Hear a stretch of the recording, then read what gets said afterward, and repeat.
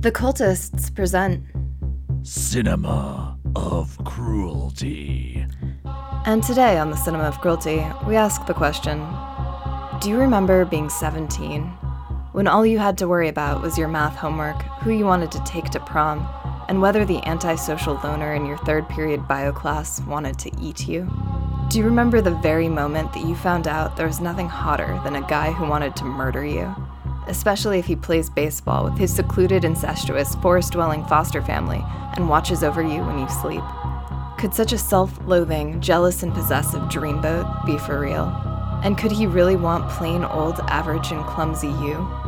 Well, let's find out. Because today we are skulking our way through Catherine Hardwicke's 2008 deliciously absurd take on the teen angst extravaganza, Twilight.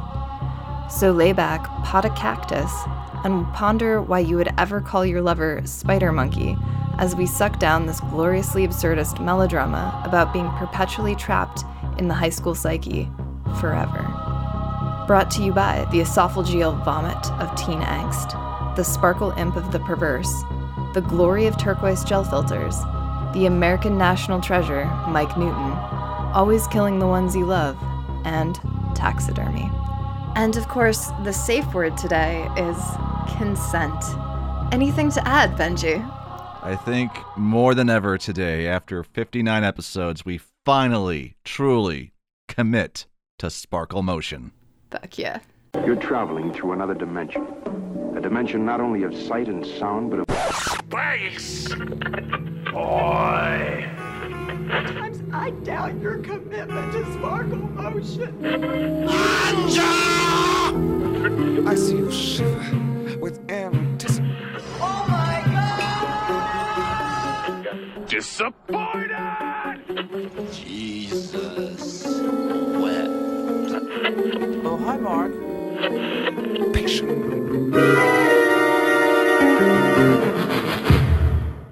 Afternoon, London. Hi, Benji. God damn it, my name is not Benji, you spider monkey. It's whatever I want it to be. Well, speaking of whatever you want it to be, some things in life can be whatever you want them to be, much like vampires. Yeah. Well, vampires have some governing rules, but those rules are very flexible. We will talk about some of those rules today because what movie are we talking about today? After teasing it for so long. Yeah. We're talking about Twilight, the 2008 film directed so masterfully by the one and only Catherine Hardwicke that I think, a few times throughout our time doing this, we've probably have said, Twilight, the first Twilight. Oh man, that movie's amazing. Or that movie's awesome. We will defend it with our life or our undead lives, as the case may be. And I think, there are complications to that or clarifications there. I don't know. I've been reading a lot about ironic fandom recently. We are not ironically in love with this film. We love this film because this film is crazy. There are things I'm sure that we like about this film that are not intended by the filmmakers for us to enjoy the way that we do. We probably laugh at some things in this film that were not meant to be laughed at, or were they? Who knows? It's really hard to say. There are some things in this movie I'm like, this is so absurd, but this has to be intentional because this is so crazy. Who could ever take this seriously? Yeah, so we have been teasing defending this movie, so now it is time, I guess, to cash in on that. Put our money where our mouth is. And yeah, I agree. It is not an ironic love, but it is a very specific type of love for this movie that might not have much to do or be adjacent to the way that other people like Twilight as a phenomenon. Because I am not a fan of the books. I'm not a fan of any of the other movies. I'm a fan of this movie specifically. And that's a special thing. Because I have seen the other movies at some point or another, and I just remember thinking to myself that they're kind of boring, or they're mediocre. They don't really commit to the premise like this movie does. And we'll talk a little bit about how Catherine Hardwicke came to make this movie and the circumstances she was making it under and why that makes it unique and different from the other ones. But man, this first one, that was some sparkly magic that they were bringing to the table. Yeah, so let me do a lightning summary real quick for those who, for some reason, are not aware of the Twilight phenomenon, and then we will get into that best thing, worst thing, and then we will be breaking this all down with annotations, see what we can... As we do. Yeah, wring out of the Twilight movie here. But lightning summary is that we have a tale as old as time of sorts, a unremarkable brunette clumsy girl who is clumsy. new to town, and despite having nothing remarkable about her whatsoever or any interior self-esteem, is going to gain the attention of the hottest boy in school. And that boy is just going to happen to be an undead, life-sucking vampire that wants to consume her body, blood, and soul. And it is going to start up a steamy, but also just really lackluster, amazingly problematic power dynamic, borderline stalker, well, actually full-on stalker, we'll get to that too, sexual infatuation. I was going to say borderline. Yeah, we're over the border of this line that you are talking about. Yes, Stalker. a romance in which they are both willing to die for each other. And that only means so much on the guy's side because he's already dead. And so we're already starting out this amazing clusterfuck of power dynamics right from the beginning. And that is mostly our lightning summary. And then at some point there's going to be a love triangle thrown in, but we don't really actually get that in this first film. And I think I like that about it too. I'll say this, the strange, problematic power dynamics that we see in this movie are toned down a lot from what's in the book. And how do I know that? I read the goddamn book. Yeah, you did. Yep. Man in his 30s reads Twilight. Stop the fucking presses. Though in all reality, it's not really that bad of a read. It's pretty easygoing. It's fine. It's fine, you know, I'm not an expert in literature, so I really have no room to critique Stephenie Meyer's prose or writing style. She's definitely big on, hyperbole, a lot of strange metaphors she likes to mix in here and there, like Bella says, I was never one to look a gift truck in the mouth, or the engine for that matter. Like, one of the more infamous lines that I heard about and saw in this was, I was crying. My treacherous tears had betrayed me. Like, yeah, they will do that. Those treacherous tears. Oh, the teen angst in this. The teen angst is so great. I did pull a few choice quotes. We'll sparkle in there, but sparkle in there. You see what I did there? I didn't mean to do that. That was just natural. That kind of day. I am glad you read or reread. Was this the first time? This was the first time I'd ever read the book. Okay. I read them back a while ago. I actually remember the first time that I encountered a Twilight book because it was under very, not that bizarre of a circumstance, but it still stands out to me, is that I remember the year that I was at Comic-Con. One of the years that I was at Comic-Con, I used to work Comic-Con in San Diego, and there was this one booth, this publishing company, that was just pushing these advanced reader copies of something called Twilight on anybody who walked by. And I think over the weekend, because I was mostly on the floor there a lot, I just kept getting advanced reader copies of this Twilight book just shoved at me. And so in my hotel room was this growing stack of Twilight advanced reader copies. I'm like, what is this book? I'm like, cool title. And the cover art is fantastic for the Twilight series. There's something very graphically simple about it. It's very eye-catching. And so the marketing for this book was solid. I love that there's the little lowercase t. I like the concept and the word of Twilight and the parameters that evokes. So I was like, okay, cool. Yep. Maybe at some point, and Harry Potter had already made the world this very primed place for young adult fantasy literature, and that was all great. I did not read that copy right away because I was doing other stuff. And then when the Twilight phenomenon started to take over about a year or two later, I'm like, wait, is that book that I got 14 advanced reader copies of over Comic-Con weekend? But for right now, best thing, worst thing. What is the best thing about this film? The visuals of it, which is strange to say because a film is nothing but visuals. But by God, the glorious visuals that this movie gives us just make it so magical to me. The extreme color grade they do in so many scenes. The way the camera is just dancing around our characters so much. It's so in just so many wild ways. My God, yeah, that really makes it. It's kind of that and the performance that we're getting from our actors here, especially good old R-Pats, Robert Pattinson, combined with K-Stu, naturally. It's funny to me to think that we've talked about a Robert Pattinson movie and a Kristen Stewart movie. Now we finally get, like, the movie that they became famous for. Yeah, the origins. So, yeah, the best thing about this for me is related to that. It is the tone, the mood of this. There is a specific, distinct style happening here that is very hard to name exactly. I think the imp of the perverse, I will talk about that later as a metaphorical expression that we largely associate with Edgar Allan Poe. But it is a theater of the absurd meets imp of the perverse. And it is like a teen angst noir. Everything is Nordically lit in those super blue turquoise filters. Everything looks really overcast. Everything looks really wet. We'll be talking a little bit about the production on this movie and the weather conditions that they were filming in that are all very interesting to me.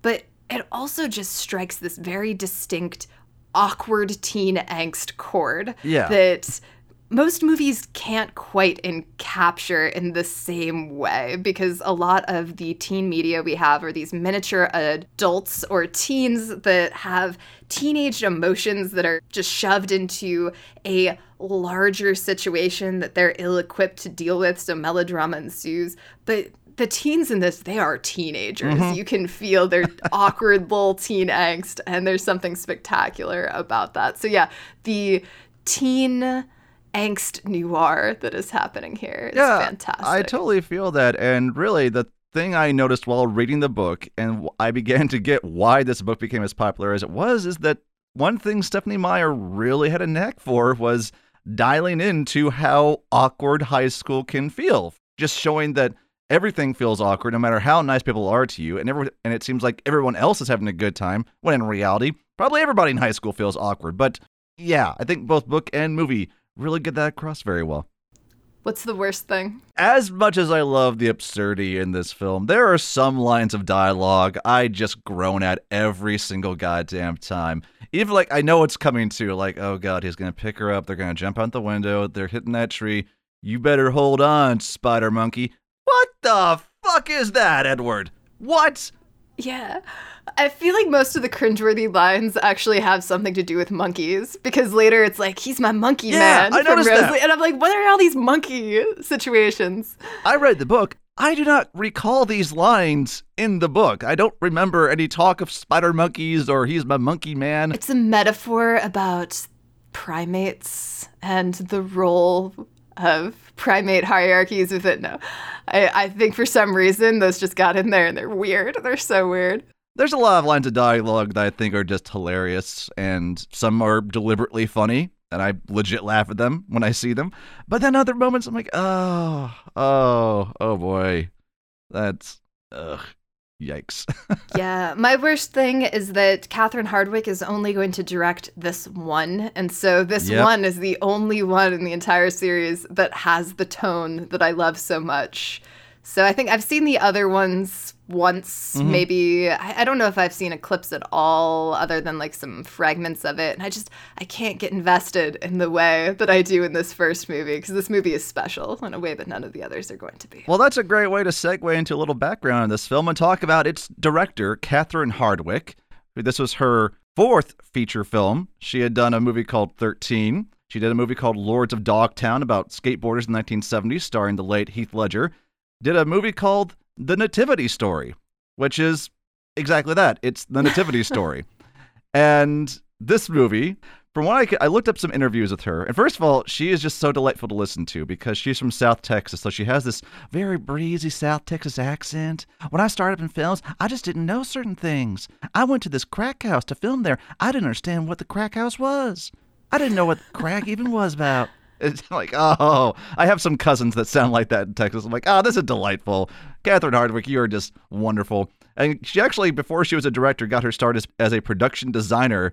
And one of the credits I noticed that she had and that she discussed in interviews was Tank Girl. She was the production designer on Tank Girl, which Fuck yeah. movie has flaws, but by God, that was a childhood favorite of mine. So yes, it's good to know Catherine Hardwicke is just having her hands in it. And she has said that her movie 13 probably got her this job, and that Summit Entertainment, who is the production company behind this movie, they were previously just a distribution house, and they said, no, we want to actually work and make our own stuff. So here's a bunch of scripts, Miss Hardwicke. Have a look at those, see what you think. And she apparently went through a lot of scripts and just like, no. And then came across a script for Twilight. And she says, I think there's something here. Might be something we can do with this. And she reread the book. And she says, yeah, okay, Stephenie Meyer, she's really capturing like how crazy your first love is going to feel like. Yeah, that makes sense. The script needs a little bit of work. Because I couldn't find a copy of the script that she was talking about, but according to her in this interview I listened to with Leonard Maltin, she said that the ending of the script that she looked at originally had Bella becoming good at sports by the end of the movie and then riding around on a wave runner with the cool kids. It's called character growth. Yeah. Hardwicke thought, I don't think the redemption arc that Bella should have is she's cool now. That isn't really what this story is about. But she took that on. Summit Entertainment gave her a budget of about $37 million, and she was pushing that as far as she could.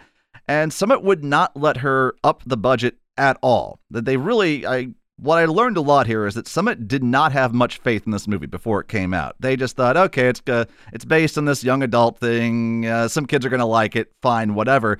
And whenever she asked them, why are you only giving me this much money? They said, well, the biggest movie that is very female-centric, based on a novel by a female writer, only made about $37 million.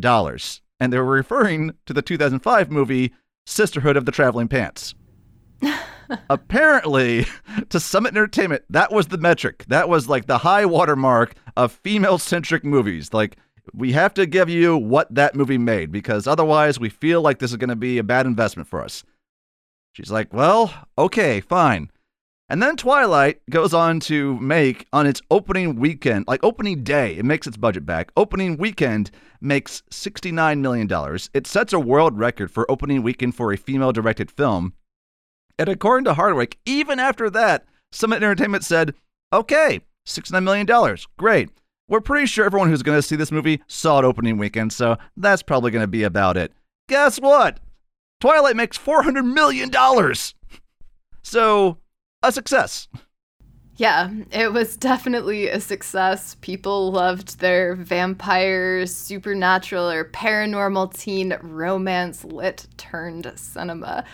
This movie, it took 44 days to film. So that also small budget compared to what it's doing on screen, and a short filming time compared to what it's doing on screen. Yeah, a month and a half. That's not a lot of time to film something with a lot of complex effects like this.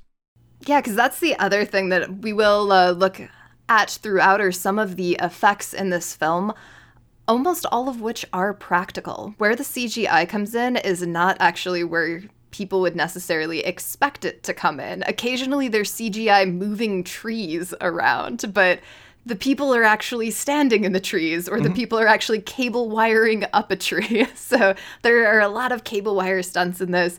They do look a little awkward movement-wise, like somehow they are not happening in real life, but they are. So we'll get to that as well.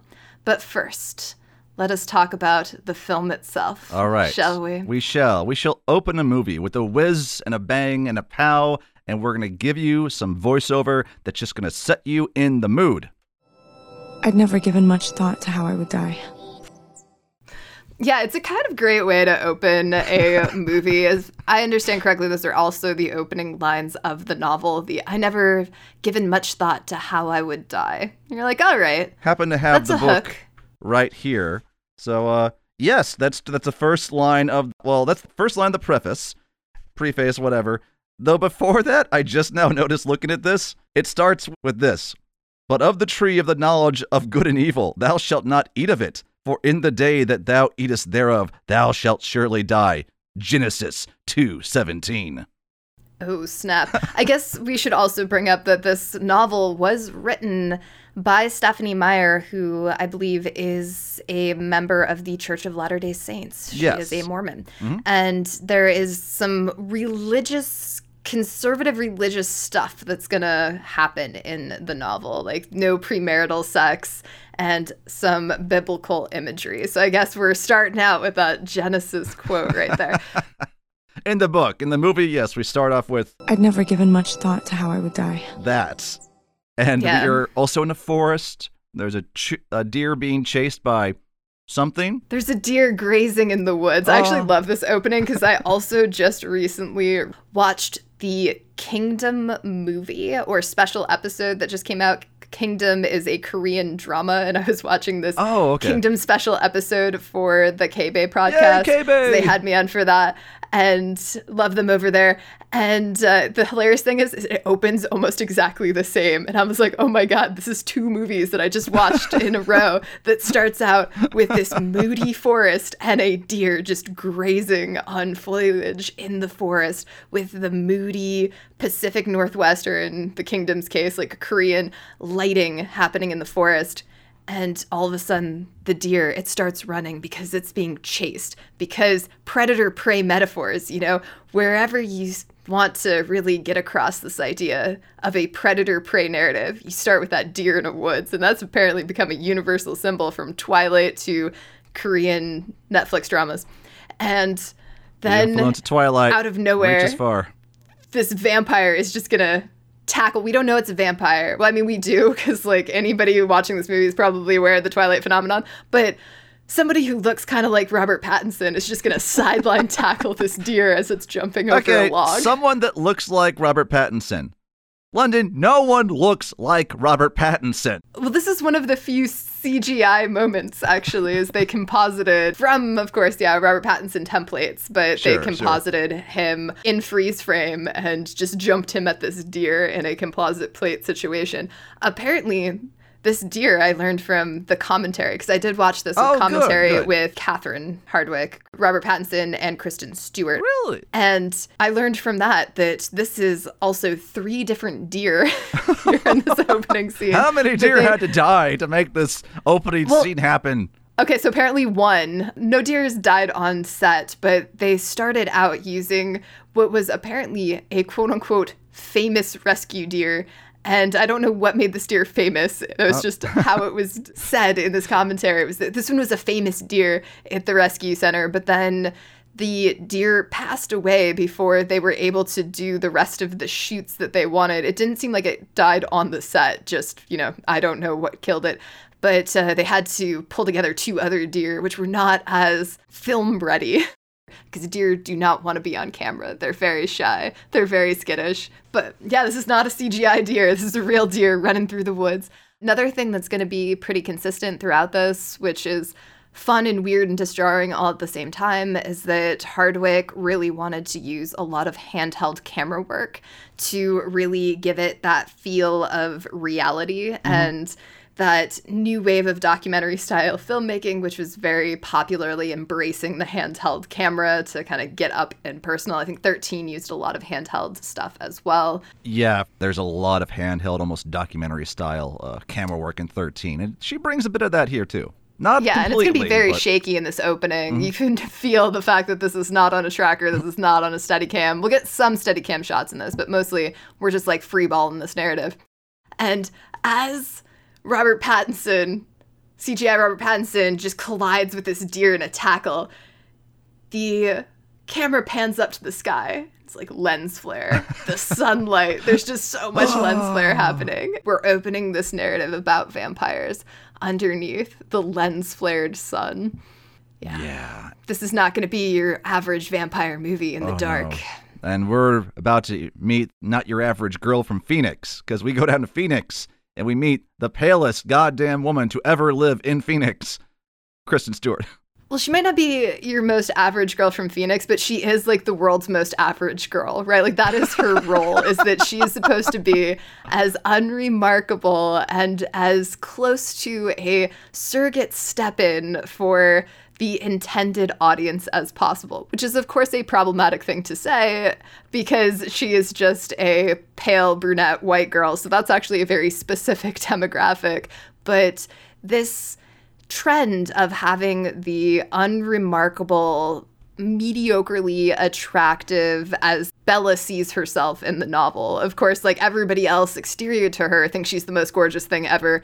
This idea of the unremarkable woman gaining the love of a remarkable man is something that is a centuries-old trope. It is a very popular type of romance thing, and because it theoretically resonates with an audience that wants to transpose themselves onto this unremarkable thing. Yeah. I have never related to this because I do not identify as unremarkable because I am an exceptional narcissist. So I do not relate to this Bella chick at all, but it's fine. One of the more infamous things I heard about the book before going into it was that, yeah, Bella is meant to be this audience surrogate. And having read the book, I can tell you about the only descriptions that we get of Bella is that she has brown hair, her hair smells of strawberries, and she's very clumsy. The thing that I kind of remember that drove me nuts, because I have, and it's just my own personal prejudice, is that I don't tend to like mini narratives written in the first person.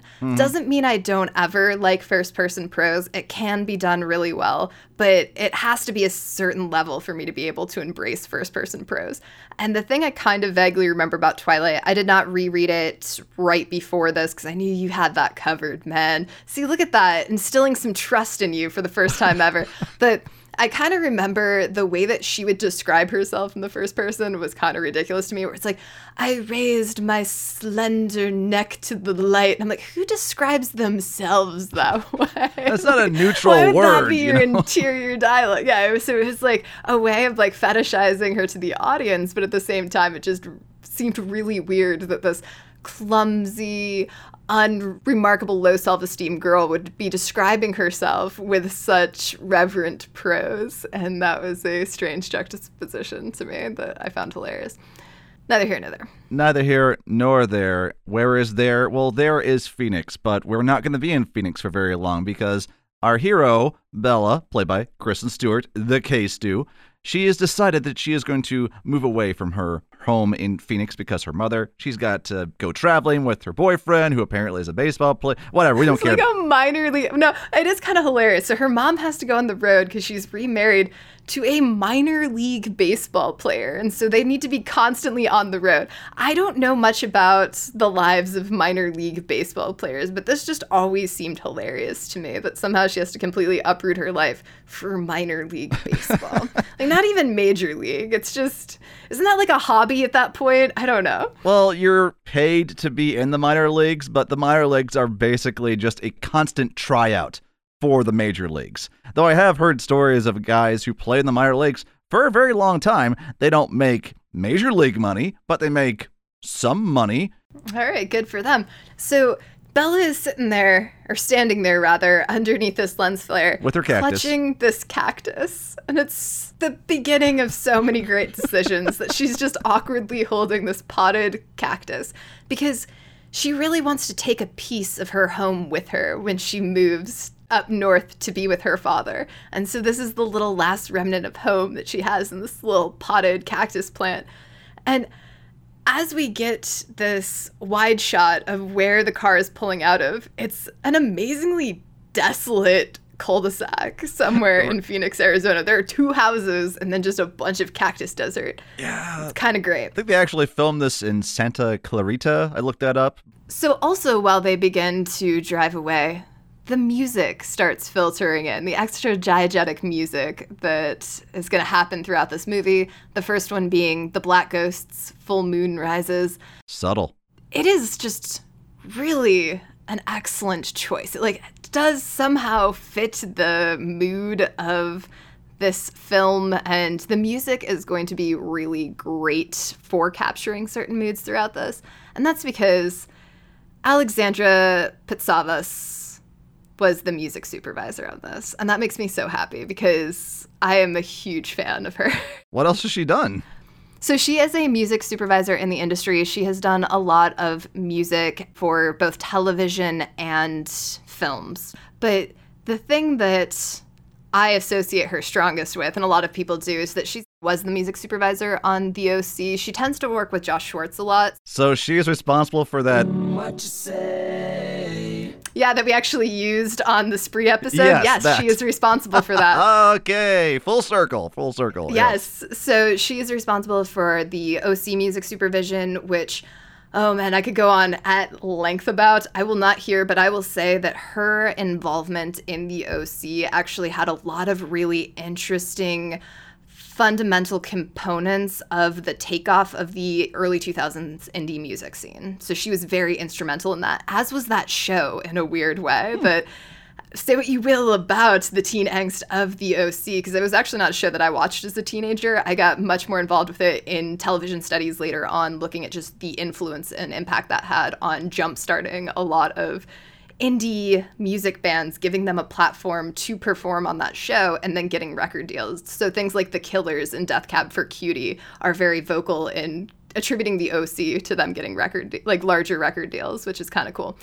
And then also Gossip Girl then, and the television series Chuck, because those are all Josh Schwartz shows as well. So she tends to work with him a lot. So she's really great at tapping into the certain contemporary music ethos of young adults at a given period of time, and picking songs that haven't quite come out yet and knowing which ones are going to resonate really well with the youth. And so that's a really cool talent.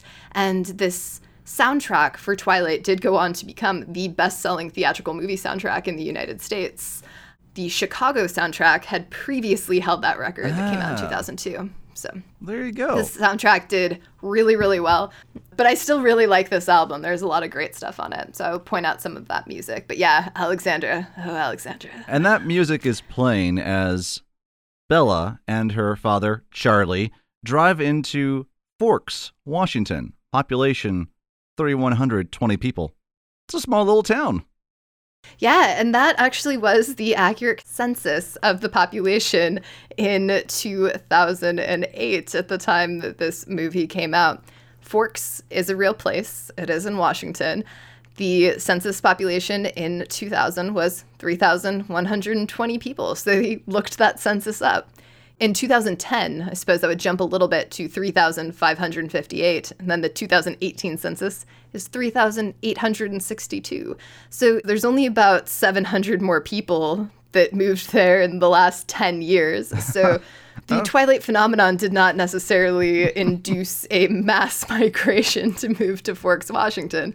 This is possibly because there's not a whole lot going on in Forks. It's a former timber and fishiary town that... Fishiary, okay, that's an industry. Fishiary, yes. Wow. But now that the timber industry is dying down a little bit, it mostly relies on, I think there's 2 local correctional facilities that are nearby, so it's mostly a prison correctional facility job town. Oh, wow. At this point.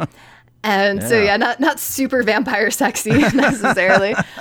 It has 2 newspapers that serve it. One is for the greater regional area, but one little fun trivia fact that I liked about it is that the weekly Forks Forum that comes out as specifically the Forks paper is the farthest west newspaper in the United States.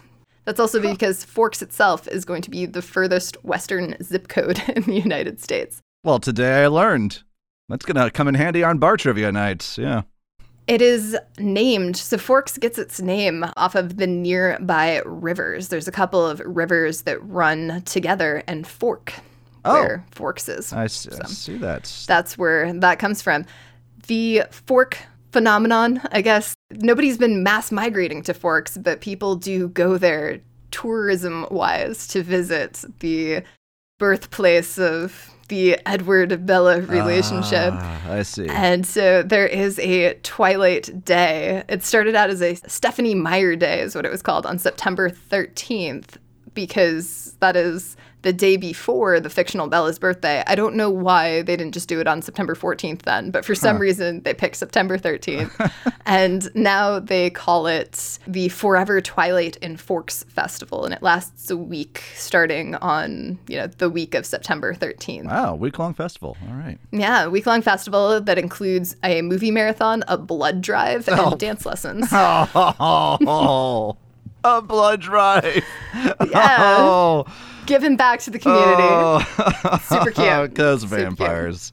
Also it's good to have blood drives, obviously. If you can, donate blood, folks. It's a good thing. But, okay, yeah.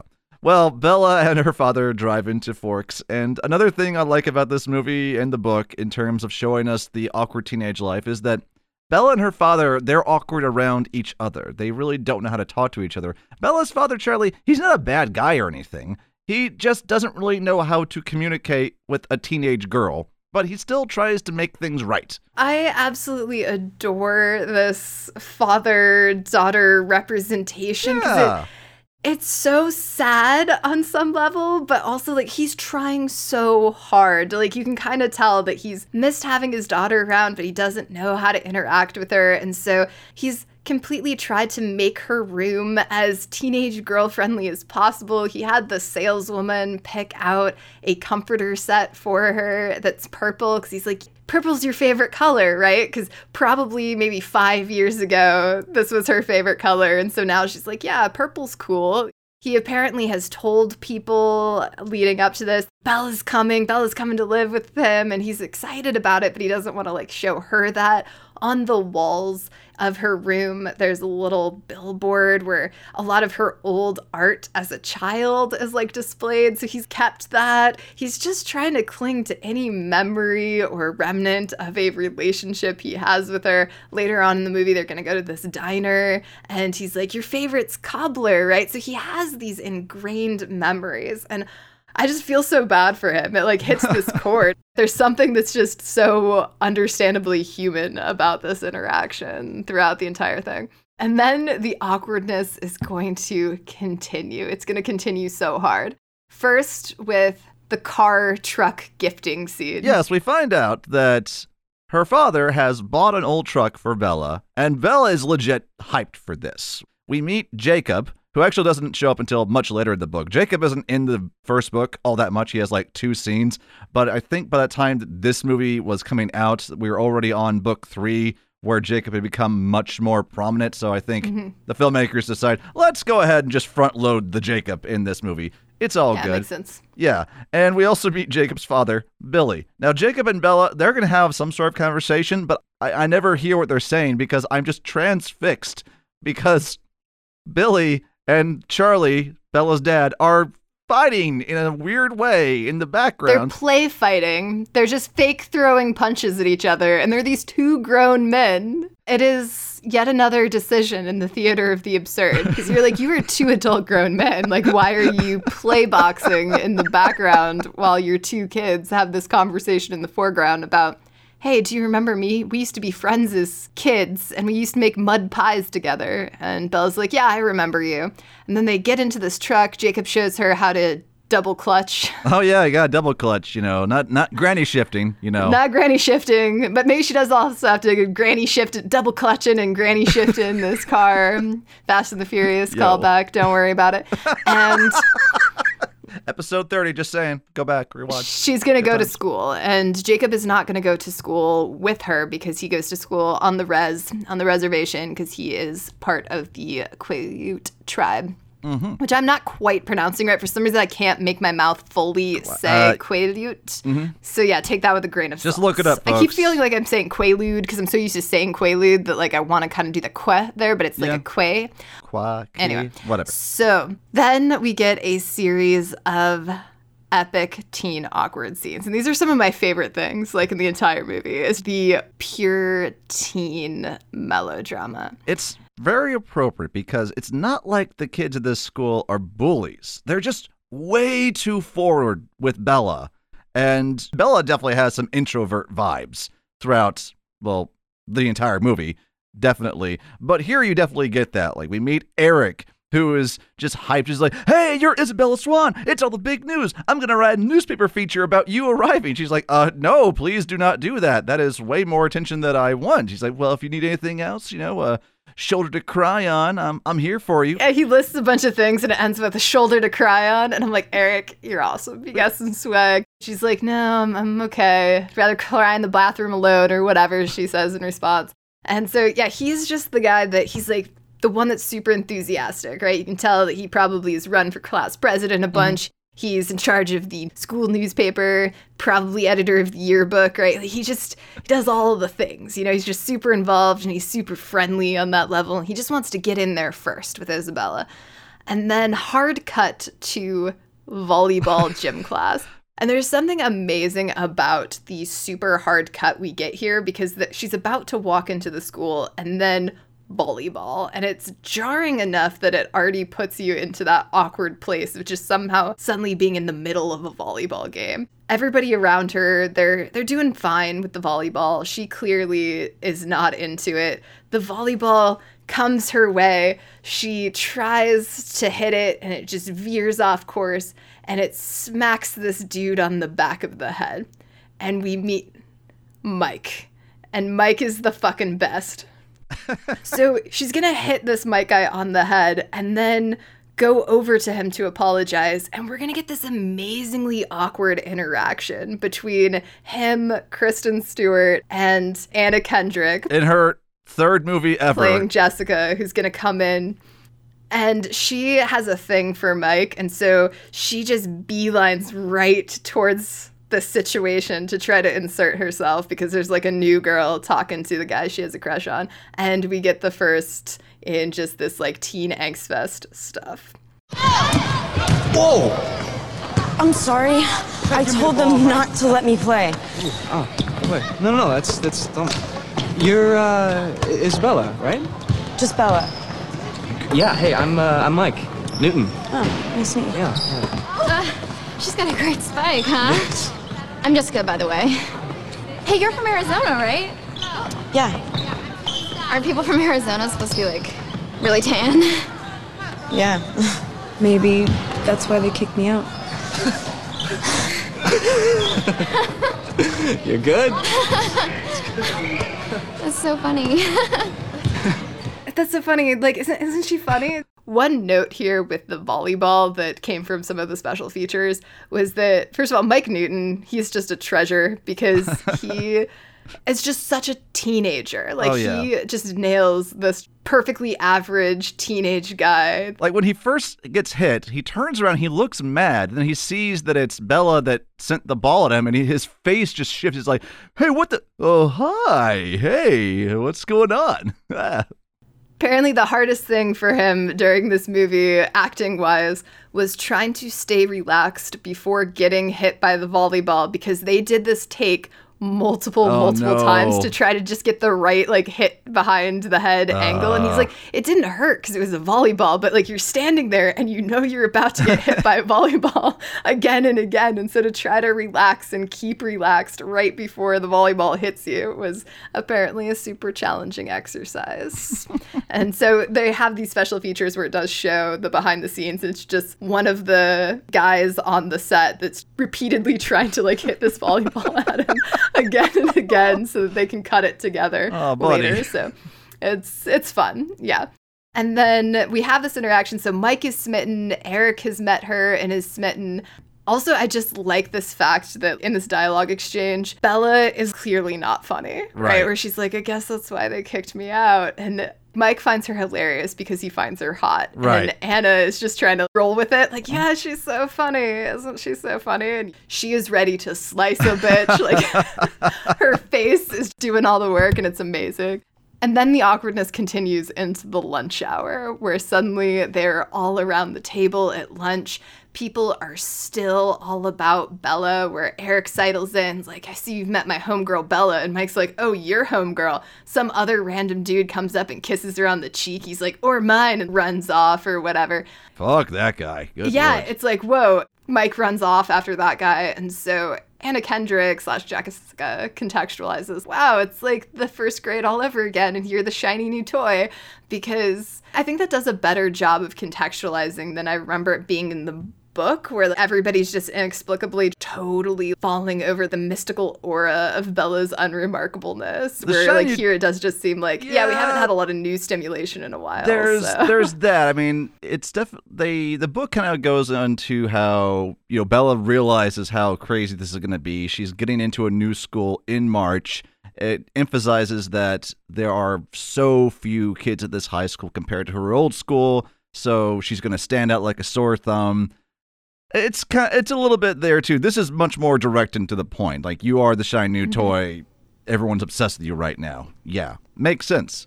And then we get another great Eric line though, because Angela comes to take a picture of Bella for the newspaper and explains, sorry, I just needed a candid shot for the expose or whatever. And Eric's like, the feature is dead, Angela. Don't bring it up again. Angela's like, the fuck? Like, Jesus, man, it was your idea. Fuck. But Eric's trying to be all chivalrous, like, don't worry, Bella, I got your back, Like, we've had this discussion. And oh my God, it's teen politics at work. So good. Are there vampires yet? There are about to be. So now all of a sudden we get the Cullens. And oh my God, do we get the Cullens. So somehow time begins to slow, aka like the frame rate begins to slow down. The Cullens, the vampires who have the power to walk in slow motion, enter the cafeteria. 2 by 2 and then 1. Each get their little moment as Jessica / Anna Kendrick explains to us who these people are, because they have this presence as they enter, and Bella wants to know, who are they? And Jessica's like, oh, those are the Cullens. These weird, I want to say, Gap / Abercrombie Fitch looking models over here who are somehow paler than everyone else at the school, they're all already really pale. And the thing is that there are so many film techniques that one can use to film an entrance scene in a way that makes something look hyper attractive. This is a technique that's used a lot in that, almost like that Charlie's Angels Baywatch kind of way. We're going to slow this down and soft light it a little bit. A little breeze in the hair as it blows, that sort of thing. That glow. Get some music that's kind of like, oh yeah, that sort of thing. Yeah, to aid that sexual charge that's happening. And for whatever reason, all the best reasons, I like to think, Hardwick is not going to do a single one of those. She's actually going to do the opposite. And that is a fascinating decision, because other than it being a slowed down film rate, we don't actually go into slow motion exactly. We just slow the frame rate a little bit so that it's going slower, but not enough to fully call it like full on slow-mo. And then instead of soft lighting with a glow, they're going to put these motherfuckers under fluorescent lights, which notoriously is the worst you can do for anyone, right? Yeah. Like, everyone looks the worst under fluorescent lights. But, vampires. Yeah, for the styling choices, well, one of those things is it is going to make them look washed out and sallow, and that is going to aid the vampire aesthetic, but it's not doing the hypersexuality any favors. And then on top of that, the hair color choices that they use for their vampires both delight and frustrate me at the same time, because one thing we might notice if we break down all of the different casting choices is that we have a collection within these vampires of blondes and brunettes. And whatever the natural hair color is of the actor playing that vampire, they are going to dye their hair or wig them in the opposite hair color. Oh, okay. So we've got Nikki Reed, who is brunette by, birth and trade, and they give her this goldish, brassy blonde hair. Mm-hmm. That's Rosalie, right? That's Rosalie, okay, yeah. Yes. The guy who is playing Emmett, her fake guy. foster brother / lover. We'll get to that. Is a natural blonde, Okay. and they are going to dye his hair a very dark brown, kind of black. They put Alice, who actually is a brunette, kind of like a more red auburn brunette, into this very dark, almost black hair. And then Jasper, who is Jasper. brunette, they bleach his hair out as well to make him a golden blonde. And they're going to do this with the parents as well. Carlisle is a natural brunette. They're going to bleach his hair out blonde. And what becomes a fascinating result of this is, so if you've ever tried to figure out what hair color is right for me, right? You can take a little what hair color is right for me quiz. And there's this idea that there are warm skin tones and there are cool skin tones and neutral sometimes. And you want to kind of pay attention to that when you choose a warm or a cool tone hair color, even if you're going blonde or if you're going darker. But there are hair colors that just do not look good with certain underlying skin tones. Like what it's going to do is it's going to wash you out, or it's going to make you look yellow, or it's going to make you look red, or it's going to make you look sallow, right? Like there are different things that if you put the wrong hair color on someone, it's going to have that effect. And there's just some really poor choices out there. And they're deliberately putting all of their vampires in hair colors that are not the right hair color for them. Like across the board. Not even just like not their natural color, but they are choosing the colors that are going to totally wash them out and make them look a little yellow. And that is having this effect where, it makes them look paler throughout the movie. Yeah. It makes the makeup jobs person easier because on camera, their skin tone is just not going to look quite right. Their hair is going to look kind of brassy. They're going to look kind of greenish yellow under these fluorescent lights. But it also is going to make them look way less attractive than these actors do in real life. And that is fascinating too, because you're supposed to have these Cullens, which are these hyper attractive, like too good to be human attraction pool. And you're like, wow, these actors as human beings outside of the Twilight franchise, way more attractive than they are in this series. And fascinating absurdist decision there where I'm like, why in the world did you put those brassy highlights on his face? But they didn't do this reverse hair color thing with Robert Pattinson, did they? Because he comes in next. He has brunette hair, and he just has brunette hair in real life, doesn't he? He does. They are giving him a little bit of a wash that is making his hair a little bit more copper. Okay, and that too is like bringing out kind of the green tones in his skin. But he is the closest to his natural hair color. But they do copper him up a little bit to give him a slightly more sallow appearance. Yeah. But it's not as bad. And I don't know if it's the hair color, but I'll just call him R-Pats from now on, because that's easier to say than Robert Pattinson over and over again. R-Pats, he's got some eyebrows on him, but I feel like they must have done something to his eyebrows. Oh, they plucked him. Yeah, they actually talk about that in the commentary, like how much they had to tame and pluck his eyebrows into some sort of cultivated thing. I guess he also shaved a little bit of his hairline to create more of a slight widow's peak for his bouffant that he's rocking in this. And he is definitely also wearing some matte lipstick throughout the entire thing. Now, as the family is coming in, we're getting a lot of like gossip from Jessica, Anna Kendrick's character, that she says, oh yeah, they live together with Dr. Cullen, but they're like together. Oh, come on, it's not weird. No, they're like foster kids and they're like together. It's kind of weird. She's like, I'm not even sure if that's like legal, but they totally live together and they're like together. So weird. Huh. So the law of foster kids fucking. I looked this up. Yep, just another thing that's going to really mess with our search histories, folks. On my search history, I was like, can foster kids fuck? And I was like, oh, God. Now it is on my search index history now. Did not incognito that search. Not at all. I was like, just growing listing. Fine. Oh, again, VPN companies sponsor us because, by God, we can make use out of you, you know? Yeah, right? So here's the deal. In general, it is technically in most states generally frowned upon, and it's not illegal, but it's also not allowed or permissible for foster kids that are placed in the same household to start up a romantic or sexual relationship. Generally, social workers, if they know about that, will rehome one of them. So and that's not all states, but it's some of them, and it's very ambiguous wording. It was a little bit harder to find like the very specific rules and regulations on that. What was way easier to find were the incest laws in Washington state. So I pulled those. Because, like, one of the things is it is implied here that they're not just foster kids, they've been adopted by Carlisle and Esme. So Adoption is a different situation even than foster kids. Like foster kids, it's more of a social welfare looking out for these kids. Different situation. So what we're actually talking about is adopted kids. Right. Can adopted kids fuck each other?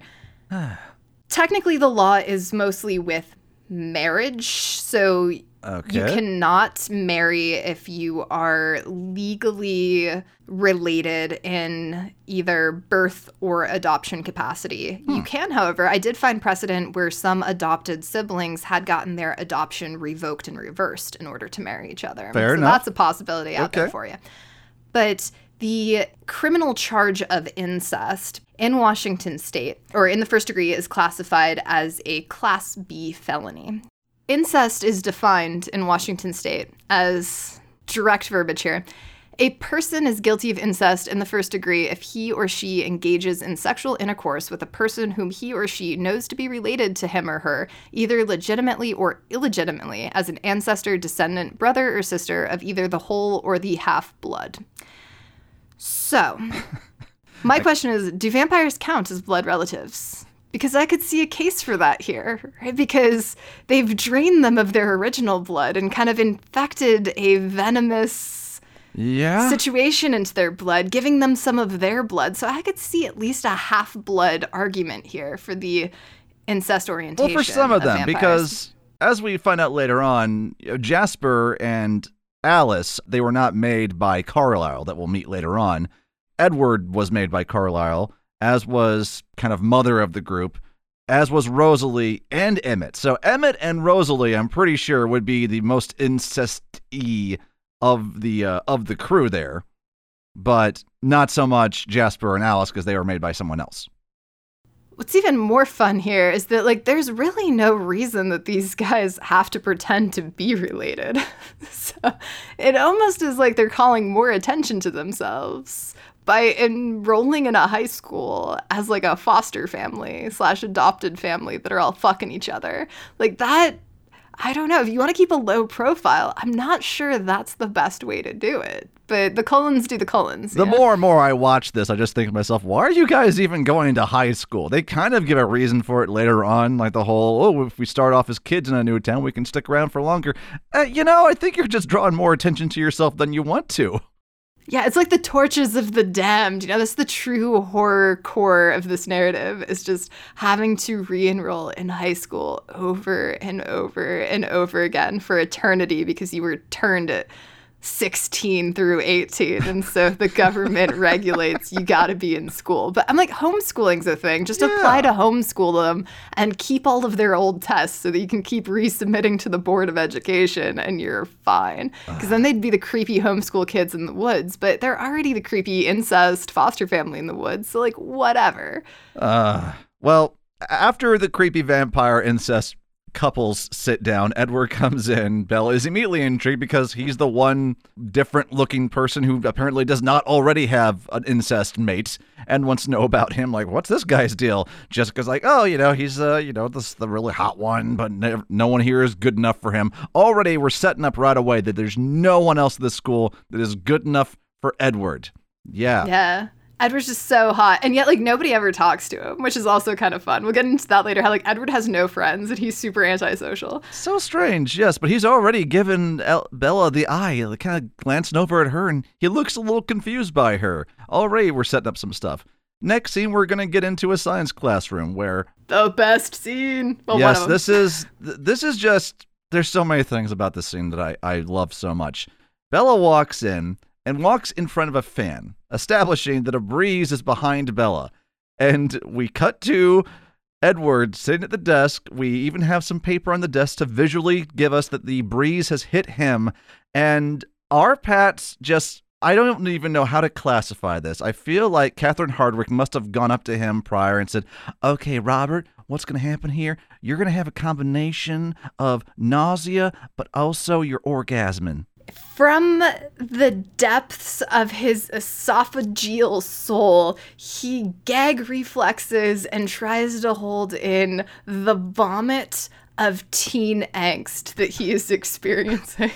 And it is so much. And it's like, especially since he's got like all of these taxidermied animals behind him at the same time. There's like this taxidermied bird with this wide wingspan and an armadillo, which apparently in the commentary, the armadillo is placed there by Hardwick because armadillos are from her hometown representation or whatever. So there's this random armadillo taxidermied in the Northwest in the science class.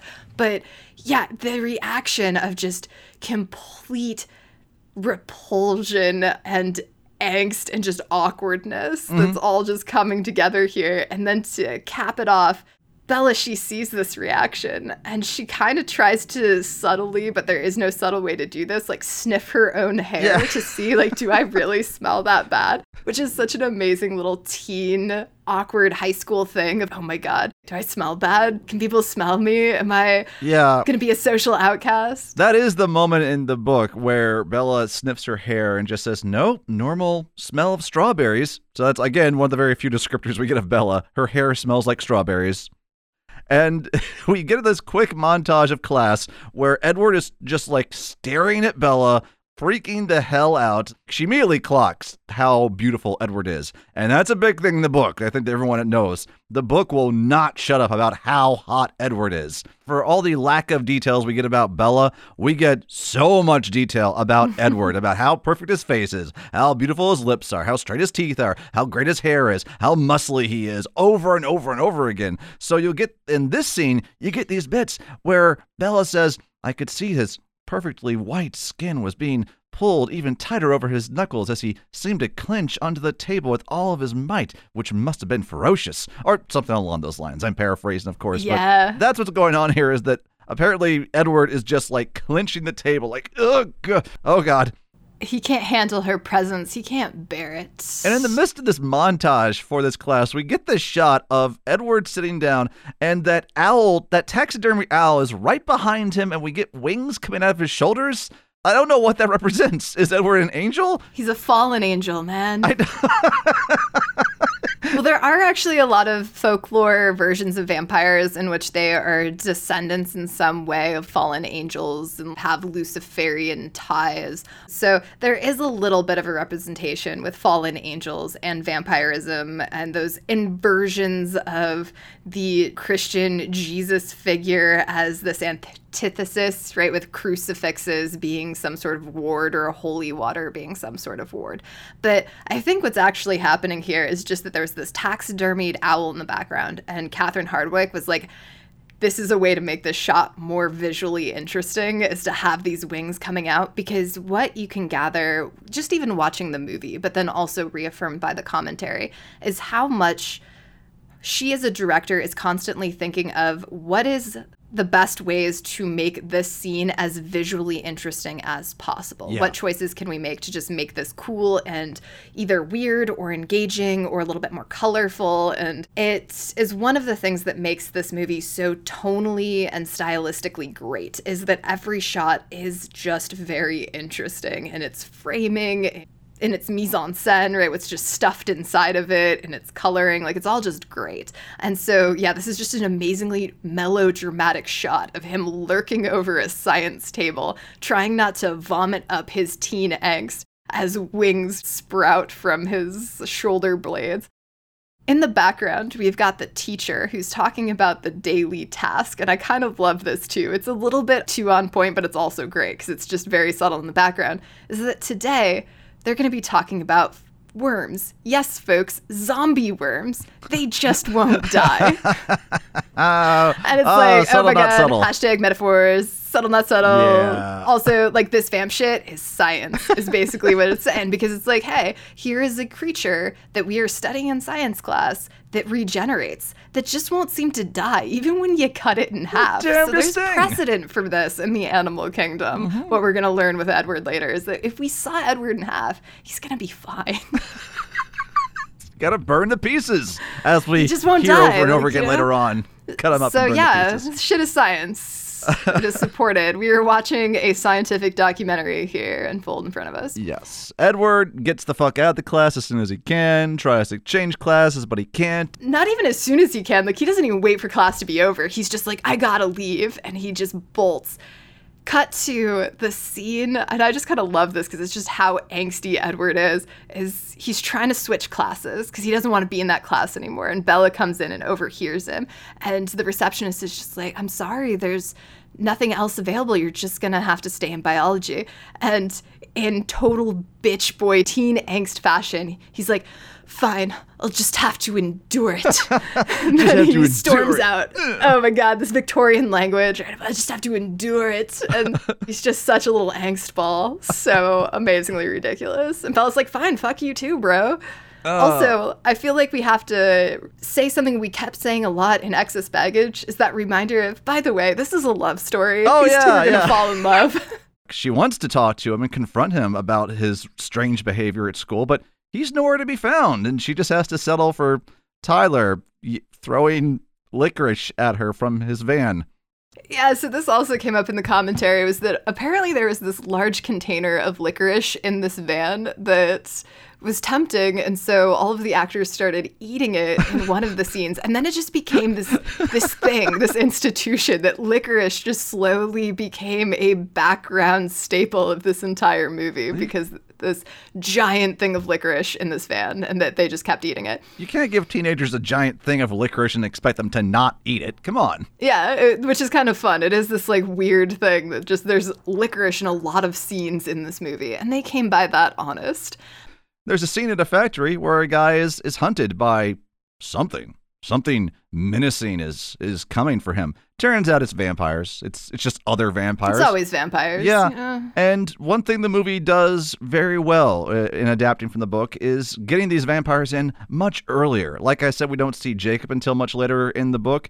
The vampires, these other vampires, we don't see them until the baseball game in the book. We don't even mention them. There's no talk of any other vampires around. It is really just E and B. That's really just the book, is those two. Well, I guess that would make sense in the book, right? Because the book is all from Bella's perspective, so there's not really a reason for her to know the outside goings-on of these rebel vampires. Well, after a little bit later in the movie, we do get that scene where Bella's dad says, I gotta go check this out. Some guy was killed by some weird animal. So she is hearing about these strange attacks, but even that is not in the book at all. Okay. She's just too self-centered. She's too much of a teenager to notice the untimely death of others in the community, because Edward's hot and he's in her science class, and that's what she cares about. Yeah, and she also is in that same scene where she goes to her truck and her dad tells her about the animal attack. She's falling down, and that is something in the book I just thought to myself, okay,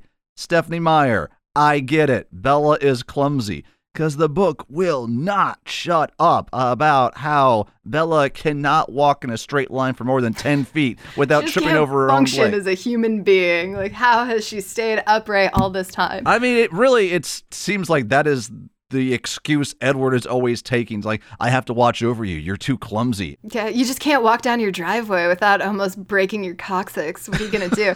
So, first of all, with this cutaway scene to the rebel vampires, super cool footage that we get here. Another example of just how this film has its own style, makes itself very visually interesting, is that the shots comes from the grate below. So the camera is directly focused upwards, and we get the under slits of the grate and the shadow of the attack above. It's an incredibly cool shot. And then some different kind of shadowy side shots and the like. So just making this movie interesting adds to that noir component where there's something darker going on around this town in the typical noir fashion that is being slightly withheld from us and our protagonist. Just cool style all around. The falling, Kristen Stewart's gonna fall a whole bunch, Bella's gonna fall a whole bunch, she gets into this truck, and then she goes into the classroom and it's raining. We get another really cool insert shot of just stylistically some worker boots walking through the mud and the rain puddles. It's just very atmospheric. It's not a necessary shot, but it is to create the style of this movie. The cutaways are so interesting. You don't need it, but I like that it's there. You do. It's like Mandy's purple proseness, right? Like, you don't need it, but you do in order for it to work. And this is the noir cutaways that are just going to create a certain moody atmosphere. The cutaway shots, beautiful. Bella gets into class, and has to have a very awkward moment with Eric that thankfully is kind of broken up by Mike.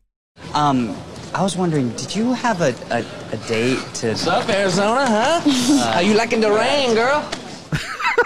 So this is my favorite line in the entire movie. For some reason, this is like one of those movie quotes that's just gotten stuck in my head. Arizona, how you liking the rain, girl? Because it is just so bizarre. And he's like sprinkling water on her from, I don't know, his hat or his jacket or something. Like he's like dripping water still on has, her. Like spillover raindrops. It's just like, California, how you liking the rain, girl? It's like, Mike, you are a treasure. You are a national treasure. Never change, Mike. Never change. Yeah, it's just like such a high school student. This is how he's trying to flirt with her, right? And you're like, this is not gonna work, buddy. And the contrast to Edward, Edward would never do such a thing because Edward still hasn't talked to her. At all. He's about to, though. Bella sits down and Edward talks to her and says the first thing he's ever said to her. Hello. I'm sorry I didn't get a chance to introduce myself last week. I'm Edward Cullen. You're Bella? Yes. Oh my God. So yeah, he's going to talk to her and he's been this presence this entire time, and we're thinking he's about to say something suave and sexy. And instead, out of his mouth comes a much higher pitched voice than I ever saw coming. Like, it takes me aback every time I hear it. And then it's stilted. It's so awkward. He's setting up very early on, and I do not get this vibe from the book, but I get it from the movie, and I just love this choice in the movie, that this is a very antisocial individual with a lot of social and personality disorders, and that he might be a very dangerous boy.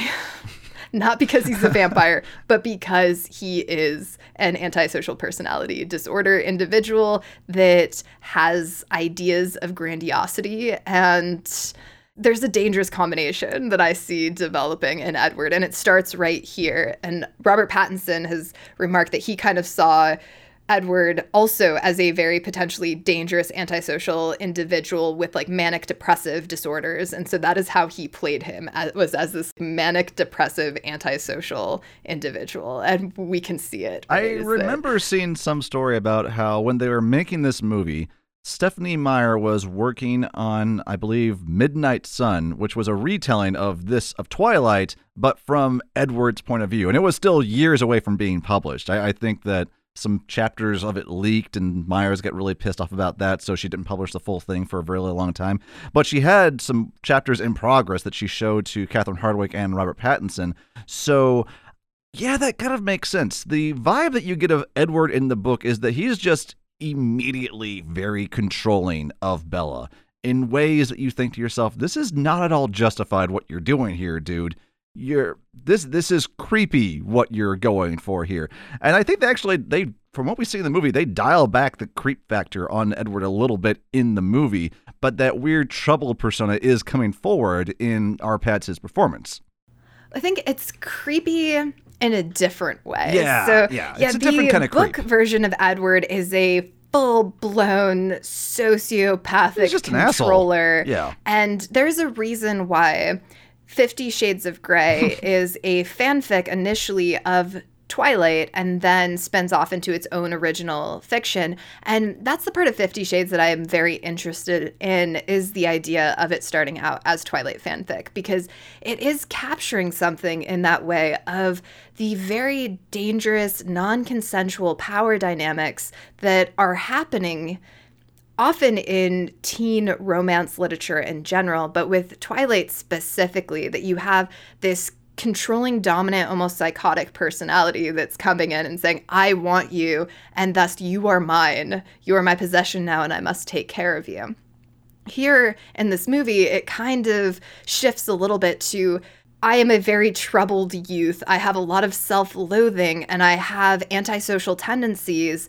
I don't know how to relate to people. I think of myself as a monster, and I am just not even going to think before I speak, and I'm going to compulsively do actions that are non-consensually line-crossing and creepy, and I'm not even aware that that's the case because I have no social construct knowledge, and Bella's gonna be down with that because she's also kind of awkward. And so the movie, since the book is from the perspective so strongly of Bella, of like, oh, Edward's like the hottest thing ever, that's kind of all we get, and we're sort of stuck in that viewpoint. Yeah. From an outside observer perspective, the Twilight first movie just seems like these two very weird, socially awkward individuals that are finding each other and falling in love because they're kind of compatible in their disorders. But at the same time, I would not know part in their relationship, right? I find nothing attractive about either of these people's like characters and personalities, but I see why they like each other. Right. And that's kind of cute. So, yeah. Yeah, it's interesting. There are some things I think the book does better and some things I think the movie does better, which was not the outcome I expected to get from reading the book. Yeah, books have a little bit more time, but yeah, very different character profiles here is what we're saying. Both creepy, but very different. Yeah. And he has this high, little voice that just cracks me up Hi, every time. I'm Because Edward, this is not Robert Pattinson's natural voice. Like, he's making this choice. I was going to say, how deep did you expect his voice to be? It was like, hello, I'm Edward. Like, that deep or? Deep, but he's raising it for this performance, right? Where he's like, hello.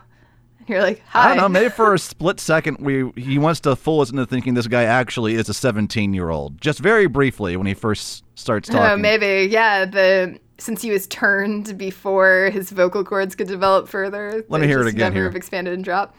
Hello?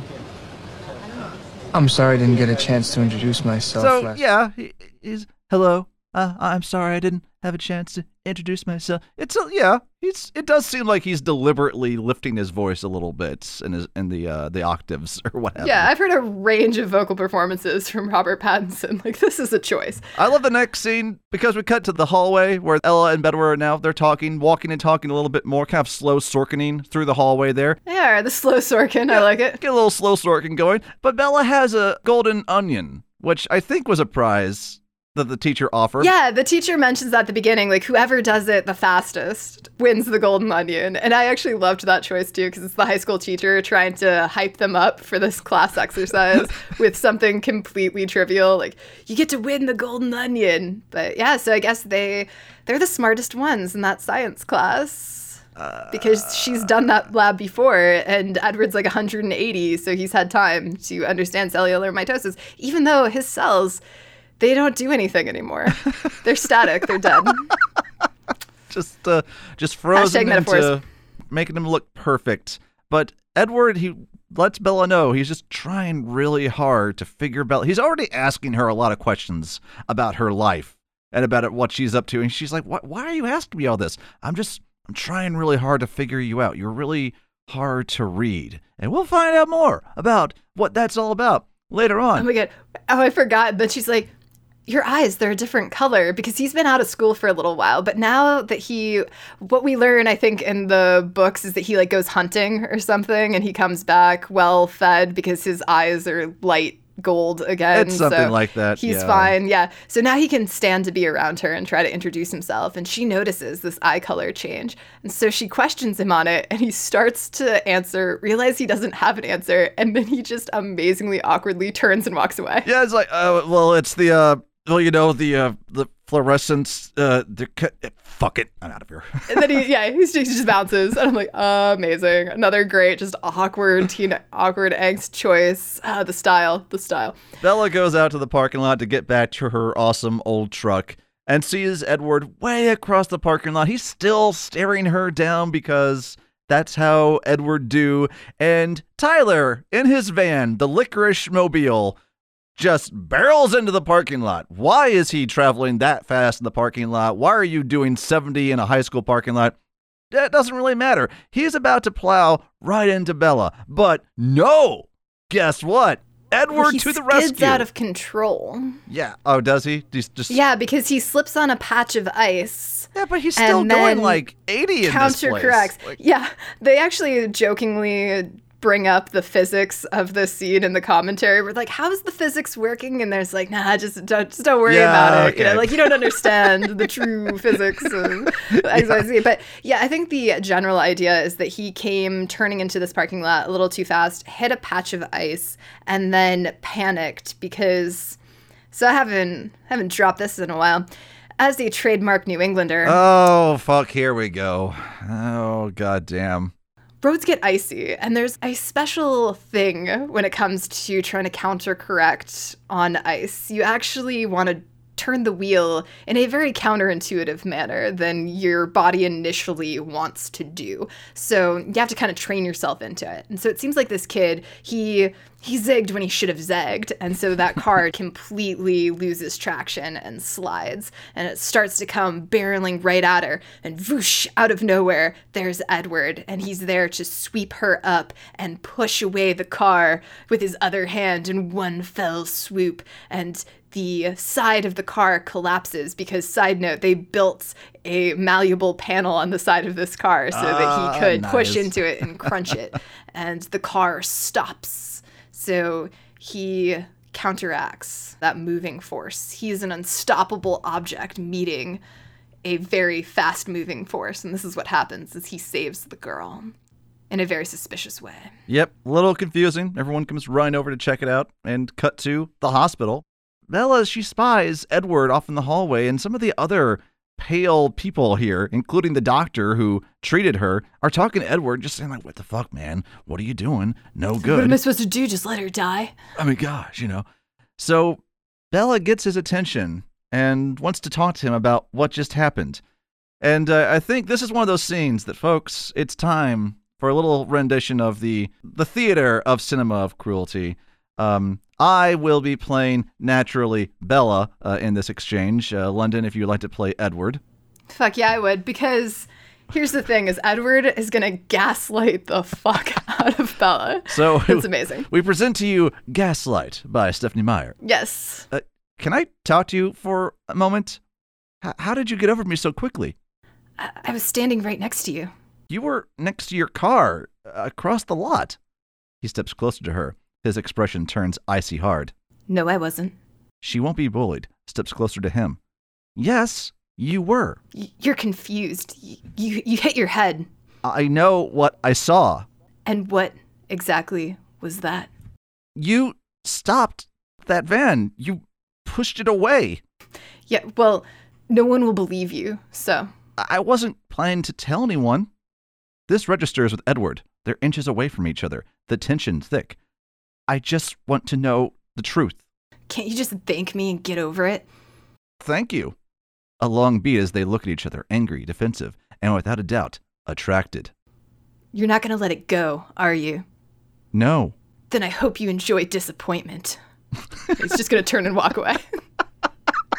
This is a love story. They're going to fall in love. It's a love story. It's a love story there. He gaslights the fuck out of her. Like, you saved me. No, I didn't. I wasn't there. What are you talking about? No, I'm not. You moved really fast. Nobody's going to believe you, so, and then, he just, leaves. And you're like, okay. So the gaslighting has started. That night, she dreams of Edward, maybe. The way the movie does this, I mean, in the book, she definitely dreams of him. The movie, she is in bed. She kind of jolts up with a start, looks over. We pan over. There's Edward in the dark, staring at her. She immediately, we pan back to her. She turns on the light. We pan back, and Edward is gone. And she says in the voiceover, that was the first night I dreamed of Edward. Bitch, you didn't dream. Edward was in your room, because Edward's fucking crazy. And one thing it also does, that it does this twice when Bella has her maybe sometimes dreams. She's twitching about in her sleep. She's making some noises. And both of her hands are visibly on top of the covers in the frame. And that cracks me up because it's almost this... She's not masturbating, She's guys. We just want to clarify that. Nothing is going on below these covers. She's just having a dream. And I'm like, the puritanical nature of this coming in. And now, speaking of chaste, it's time for compost. Yeah. They go on a compost field trip because nothing is more Pacific Northwest than going on a composting field trip. I love that about the Pacific Northwest. Not making fun of that at all, but it is hilariously on point. They take a bus to get there, but first, Mike is going to come up. National treasure, Mike Newton. Buddy. He's just trying. He appears. He's trying so hard. And he's going to try and ask Bella to the prom. It is a promposal prior to promposals becoming a big fanfare to do. So he is stumbling through this prom invite and the camera work here. Things that are going to happen here with the camera is another just amazing stylist choice because he cuts into her line of vision, smiling in the little Mike Newton way. Little Edward is behind him over the shoulder, and the camera is going to go in and out where it'll focus on Mike for a second when he cuts into her line of vision and starts talking, and then he blurs out so that Edward can come into sharp focus as Mike continues to talk. Yeah, there's a extreme rack focus is what you would call that. A rack focus from Mike to Edward, who is way behind him, but it's a long telephoto lens, so they're kind of compressed together within the same shot. And it's so good because it is this interior perspective and really just gets across that she is not paying attention to Mike at all. Occasionally, he will try to grab her attention again with like, so what do you think? And suddenly the camera snaps back into the close-up focus on Mike's face. And she's like, I'm sorry, what? Oh, you're talking? Oh, I'm sorry. And he's like, prom with me, you want to go, right? And then once again, he fuzzes out so that she can see Edward. So like she just cannot stay focused on poor Mike Newton, national treasure. And so she turns him down pretty quick, pretty hard. And it's like, no, I'm going to be out of town that weekend. Maybe ask Jessica. I know she really wants to go with you. And so he's like, oh, okay. And he's really sad. Edward's really happy. He's smirking about this because he's already feeling possessive over Bella, even though they've had 2 conversations. And in one of those, he was just gaslighting her. Oh, man. Oh, in the book, before this field trip thing happens, there's this sequence where they're doing a blood type test in one of the classes. I think the biology class again. Everyone is pricking their finger, and that like makes Bella nauseous because she can't really stand the sight of blood or the smell of blood at all. She goes outside and gets like kind of fainty and like is having trouble walking. Mike is there with her, taking care of her, but Edward, who wisely removed himself from the class because he didn't want to be around blood himself, sees Bella and says, what's wrong with her? What's going on? Well, she's just a little fainty. She's okay. No, I need to take care of this. And just picks up Bella and then carries her into the nurse's office and tells the nurse she needs help right now. You need to take care of her. And then after that, Bella says, okay, I think I'm just going to go home now. You can't drive yourself home. I'm going to drive you. She's like, no, I am going to drive myself in my truck, which I have, so I'm just going to do that. He drags her over to his Volvo. The book really wants us to know it's a Volvo that he drives, and says, get in. And she, like, jerks away from him, looks back over her truck. In her internal monologue, she's thinking to herself, okay, am I able to run over to that truck before he gets to me again from his car? And apparently, knowing what she's thinking, even though he can't read her mind, Edward tells her, if you run to your truck, I'm just going to drag you back to this car. Like, what the fuck, Edward? Back off, man. Yeah, because nothing's hotter than a guy who just, like, doesn't even acknowledge your personal autonomy, It's what every teen girl wants. It's a sequence wisely removed from the movie. I'll say that for it. That is intense. Yeah. So, yeah, here with this promposal and his just possessive stare, in the commentary, Catherine Hardwicke actually does bring up the imp of the perverse. And the moment that she brought that up, everything snapped into a little bit of focus for me where I was like, oh my God, that is one of the things that is happening here throughout this entire movie, really. And so it was fun to know that Hardwicke is aware of this concept and really deliberately put it in throughout the movie. So what is the imp of the perverse? It is a metaphor of sorts or an expression for the urge to do exactly the wrong thing in a given situation for the sole reason that it is possible for the wrong thing to be done. And the impulse is compared to sort of an imp or a small demon often. This is something that comes up or has reference to in a lot of literary works. Charles Baudelaire liked to use it, as did Edgar Allan Poe. Oh, that guy. And Edgar Allan Poe actually even has a story that is called The Imp of the Perverse. So that's where most people take this expression from. Mm-hmm. And it is this concept of that feeling. So many of us have probably experienced the imp of perversity ourselves, where there's that moment where you're like, it's going to be such a train wreck if I open my mouth and say the following things right now, but I feel so compelled to do it for whatever reason. So Mike in this example where it's like, it's probably a terrible idea to ask Bella to prom, but I see my opening shot. I'm going to do it. I feel compelled to do it, even though, it's going to come crashing down. So that feeling that some people might get where even as right before you do or you say something, or even as you are doing that thing or saying that thing, you're also internally cringing. Like, why am I doing or saying these things right now? This is terrible. And then in the aftermath of verbalizing that, you have that crash down where the imp leaves you and you become that regular, normal, socially abiding person again. And you're like, why the fuck did I just do that? Yeah, I had that happen one time where I think I said, hey, London, do you want to do a podcast? And then I thought, oh, no, why did I ask her that? And then I said, sure. And then I was like, oh, God, why? So, yeah, the Cinema of Cruelty is brought to you by the Imp of Perversity is really what that's all about. But, yeah, I mean, I do this all the time. Where it's like, God damn it, why did I feel compelled to open my mouth there? Because I always do anyway. That's just my brand. But I am a perverse motherfucker. So this whole situation, though, Hardwick talks about it here with Mike, but then really the Imp of the Perverse is kind of one of the best things, along with Theater of the Absurd, to ascribe to almost all of the actions in this movie, is that it is a bunch of awkward teenagers and characters that you can tell are internally experiencing that quote-unquote Imp of the Perverse in the moment that they are doing and saying things, and it is killing them, and yet they can't not do it, because that is the essence of the awkward teen angst existence, is that you want to vocalize, you want to assert yourself, but it's never quite in the right way, or never the way that you imagined in your head. It's like some little demon imp has taken over your body and done and said these things on your behalf, and then you're like, fuck. So that is, I think, what Hardwick is really great at doing, is tapping into that perverse little imp in any given situation. Beautiful. Yes. They get to the greenhouse where Edward is just continuing to pester Bella. She's tripping over things, so, clearly she needs to be taken care of because she trips on things.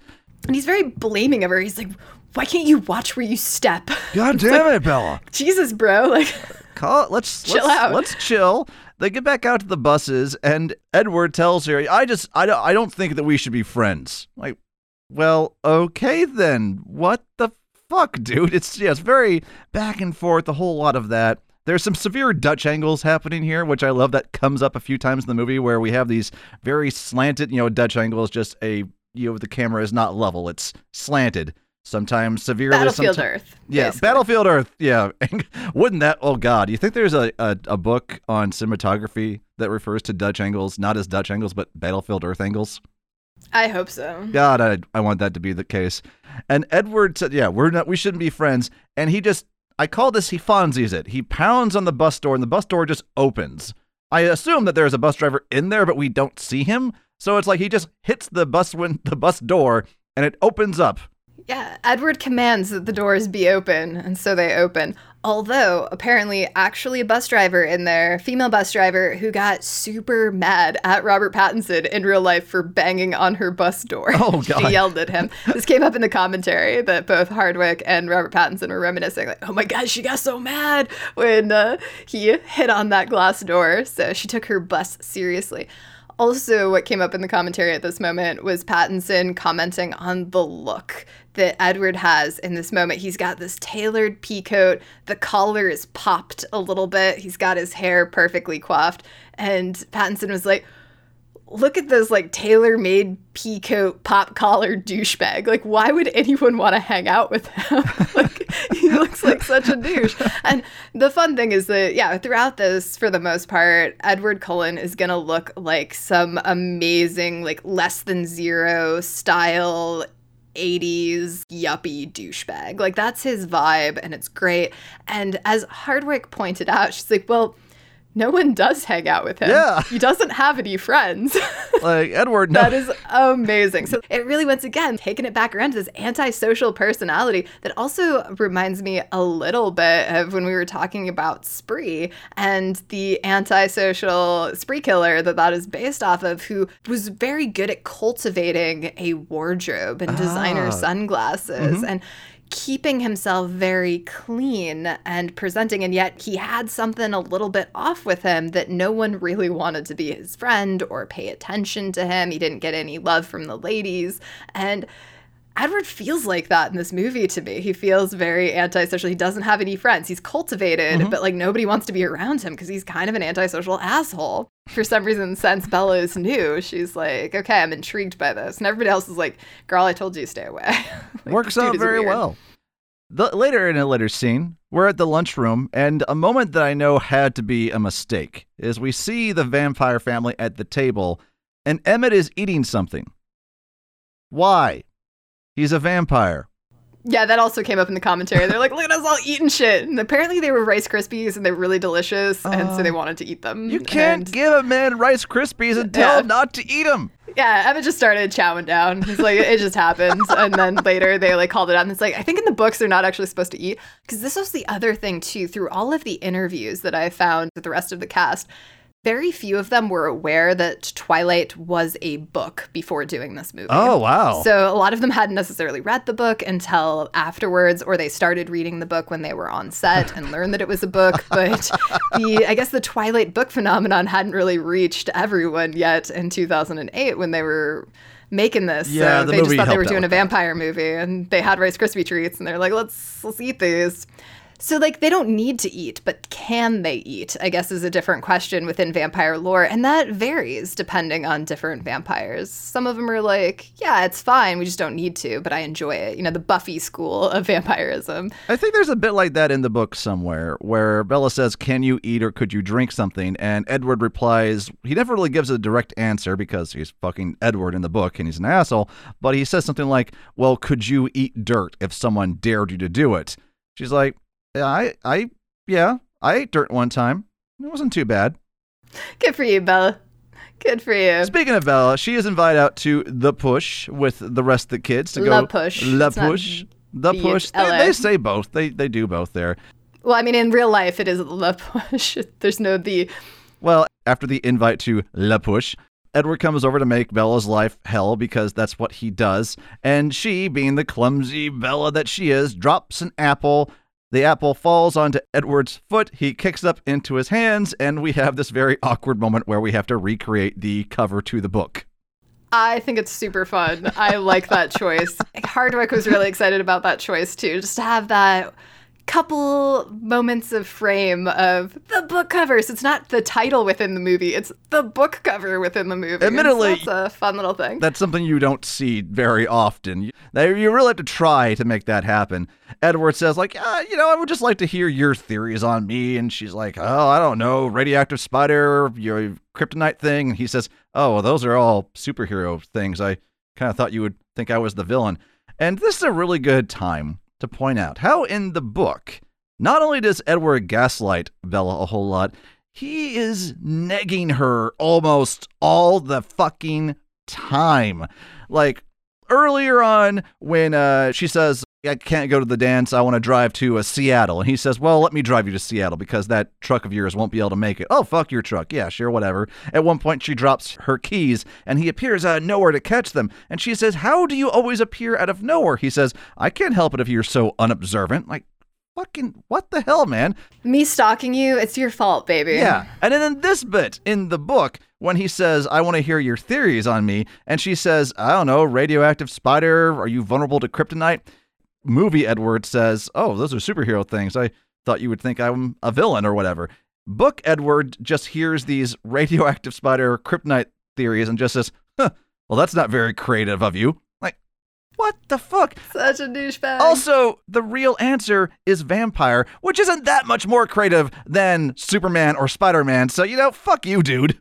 Yeah, also the way to pick up women is just to insult them as quickly and brutally as you can, right? Just tell them everything they do is uncreative and unobservant, and you're in. Classic neg. Yeah, the fun thing about this Apple cover thing, though, is that practical effects-wise, it is on a little clear fishing wire, and it took them, so many takes to try to get this to actually jump up exactly in his little palms, and they were about ready to just give up, and then they finally got a take that was like, all right, awesome. But it took them a while. I bet. That's something you can't. Yeah. Hard to it's get. from this salad bar, which more high schools just need salad bars as an option. That's pretty great. But Catherine Hardwicke wanted to put that in there just because she wanted to have some of that color to lighten up the scene and to bring in that vegetarian metaphor again. Yeah. At any rate, movie Edward, he's a little bit more endearing than book Edward. And Bella says, well, look, why don't we hang out? The kids, they're going to La Push later on that indigenous reservation. He's like, no, I can't do that. I can't do that. So he doesn't do that. I can't go there. I can't go there. And, well, we find out why. We get back to the beach, and we're in that van again with the licorice. I love that that's a repeating the thing. licorice returns. Licorice just is returning. We meet Jacob, and as I said earlier, this in the book is where we finally meet Jacob instead of much earlier. And Bella just says, oh, yeah, I invited Edward Cullen to come out here. He didn't seem to want to come. And there's this older guy who's with the indigenous tribe and just very solemnly says, the Cullens don't come here. Cullens don't come here. Like, okay. Okay. And you are, and why don't they? And questions, but we're not going to ask those follow-up questions right now. But La Push is an actual place. Yay. It is the largest community within the Quileute Reservation. Okay, nice. And the name of La Push comes from a sort of initially the French word that then got kind of changed into more of a local word for the mouth, and why it is called the mouth or La Bouche / La Push is because it is the mouth of the river right there. Oh, and the Rialto Beach as to the north, and then La Push Beach as to the south. So La Push is kind of an area, and then there's specifically the La Push Beach. And La Push was actually technically even more so than Forks, the westernmost zip code in the United States, which is 98350. Oh, wow. They're about to run out of numbers at that. Yeah, that's the whole little thing out there. Jacob is explaining to Bella the why the Cullens do not come out here, and it gets into some strange, old, scary stories that his tribe seems to have related to the Cullens. Yeah, and he's like, we're descended from wolves, and there's apparently this other tribe that showed up on our lands hunting. They said that they were different, so we made a treaty with them. We're like, you stay off our lands, and we'll let you kind of hang around here. That's pretty much all he has to say at the time. Bella's going to go and look up those legends later. But filming notes here is that we get a moment of a discussion between these two down on the beach. And the beach is... it's not your sunny, lit, sandy beach. We've got surfers in the background. Those are actual surfers that were out at La Push surfing. But it is very overcast. It is very rainy. And it apparently was so cold that the conversation that happens up by the vans were all supposed to be on the beach. And all of the actors were so cold and so waterlogged and so miserable. And it was so windy that they couldn't even really put a lot of cover down on the beach to get these extended shots without them getting soaked. That's why we have 2 hot seconds of Jacob and Bella down on the beach, and they're in their little raincoats and they're clearly getting rained on. Mm-hmm. And then they had to move it up to the parking lot where Hardwicke went around and asked all of the local surfers that were there if they could use their vans. And they created this little boxed in warmth area with all of the heaters cranked up and had them all, they're all in their little blankets, huddled in the blankets in the vans eating licorice for this scene, and that was not planned. She sort of had more of a cinematic vision for that, but it was just too cold and rainy and miserable to do the scene, so they shot it in the van, and the van became a thing. So, yeah, that's what happened there. And, yeah. Also, there's another scene where the guy that we saw in that diner earlier, the friend of Bella's dad, he's killed off by the bad vampires. I do like the dialogue there where one of the bad vampires says, like, oh, it's always the same questions. Who are we? What do we want? What do you know, whatever, blah, blah, blah. And Laurent, just the boss of the group, seemingly just says, don't play with your food, man. Just get to the fucking point. Oh my God, Laurent is my unlife goals. He's the best. He has so much style, and he's just sitting in this little speedboat, just looking like a boss. He's so attractive. I'm so into everything about Laurent. He's a different type of national treasure than Mike Newton, but he also is a national treasure. There could be different kinds. It's okay. Bella, soon she's talking to her other friends, and it's sunny outside. We learned that when it's sunny, that the Cullens just don't show up. Apparently, it was really hard to find a day that actually was sunny where they were filming, and the clouds kept moving all around. And so this was one of the biggest pain in the ass shots in the entire thing. Later, when they get to the meadow scene, which is also sunny, because of this whole weather production fiasco, they're like, fuck it. They got that shot when they went back to Los Angeles and set up the meadow on an LA golf course so that they could film the sunlight scene, because they just couldn't get it in filming over the springtime few months, because this filming wrapped on May 8th. So they were pretty much shooting in March and April in the Pacific Northwest. So there wasn't a whole lot of sun, lots of rain. It was brutal. They go dress shopping. Bella wanders off, gets a book, wanders around a little bit more, and is cornered by some very creepy guys. And it's getting a little intense. She has to knee one of them in the groin. And there is a passage from the book I absolutely love where she's ready to blind one of these motherfuckers. In the book, her monologue, she says, I braced myself, feet apart, trying to remember through my panic what little self-defense I knew. Heel of the hand thrust upward, hopefully breaking the nose or shoving it into the brain. Finger through the eye socket to try to unhook it and pop the eye out. And the standard knee to the groin, of course. Like, wow! Bella is ready to go with these guys. She doesn't do any of, in the book, she does none of that. In the movie, she does at least get like one knee to the groin before a car pulls up. Again, book Edward, movie Edward, a little bit different. Book Edward just rolls up, doesn't even get out of the car, just opens the door and says, get in. But movie Edward, he has a moment where he can get out, he can stare the guys down, and Bella can see like, oh, I should probably go ahead and get into this car of my own volition. Yeah, he gives these drunk dudes the predator stare, and somehow in their drunken condition, they don't need words to understand the threat. That they understand that this cold, dead stare is the gaze of a truly apex predator, and they back the fuck down. They're like, we do not want to rumble with this guy in a tailor-made pop collar peacoat driving a Volvo C30. I mean, those are all things you don't fuck with. That's true. Yeah. So he gets back in his little Volvo C30 and sort of speeds away with this really cool, weird trick turn. Oh, yeah, there's some great stunt driving. It looks like they here. kind of maybe took a frame or two out on the turn to make that even speed up faster, but it's some really cool driving, especially at that slow speed. Speaking of slow speeds, they're barreling it along at like 35 miles an hour. There's Edward is trying to calm down, and we get this exchange that I love. Can you talk about something else? Distract me so I won't turn around. You should put your seatbelt on. You should put your seatbelt on.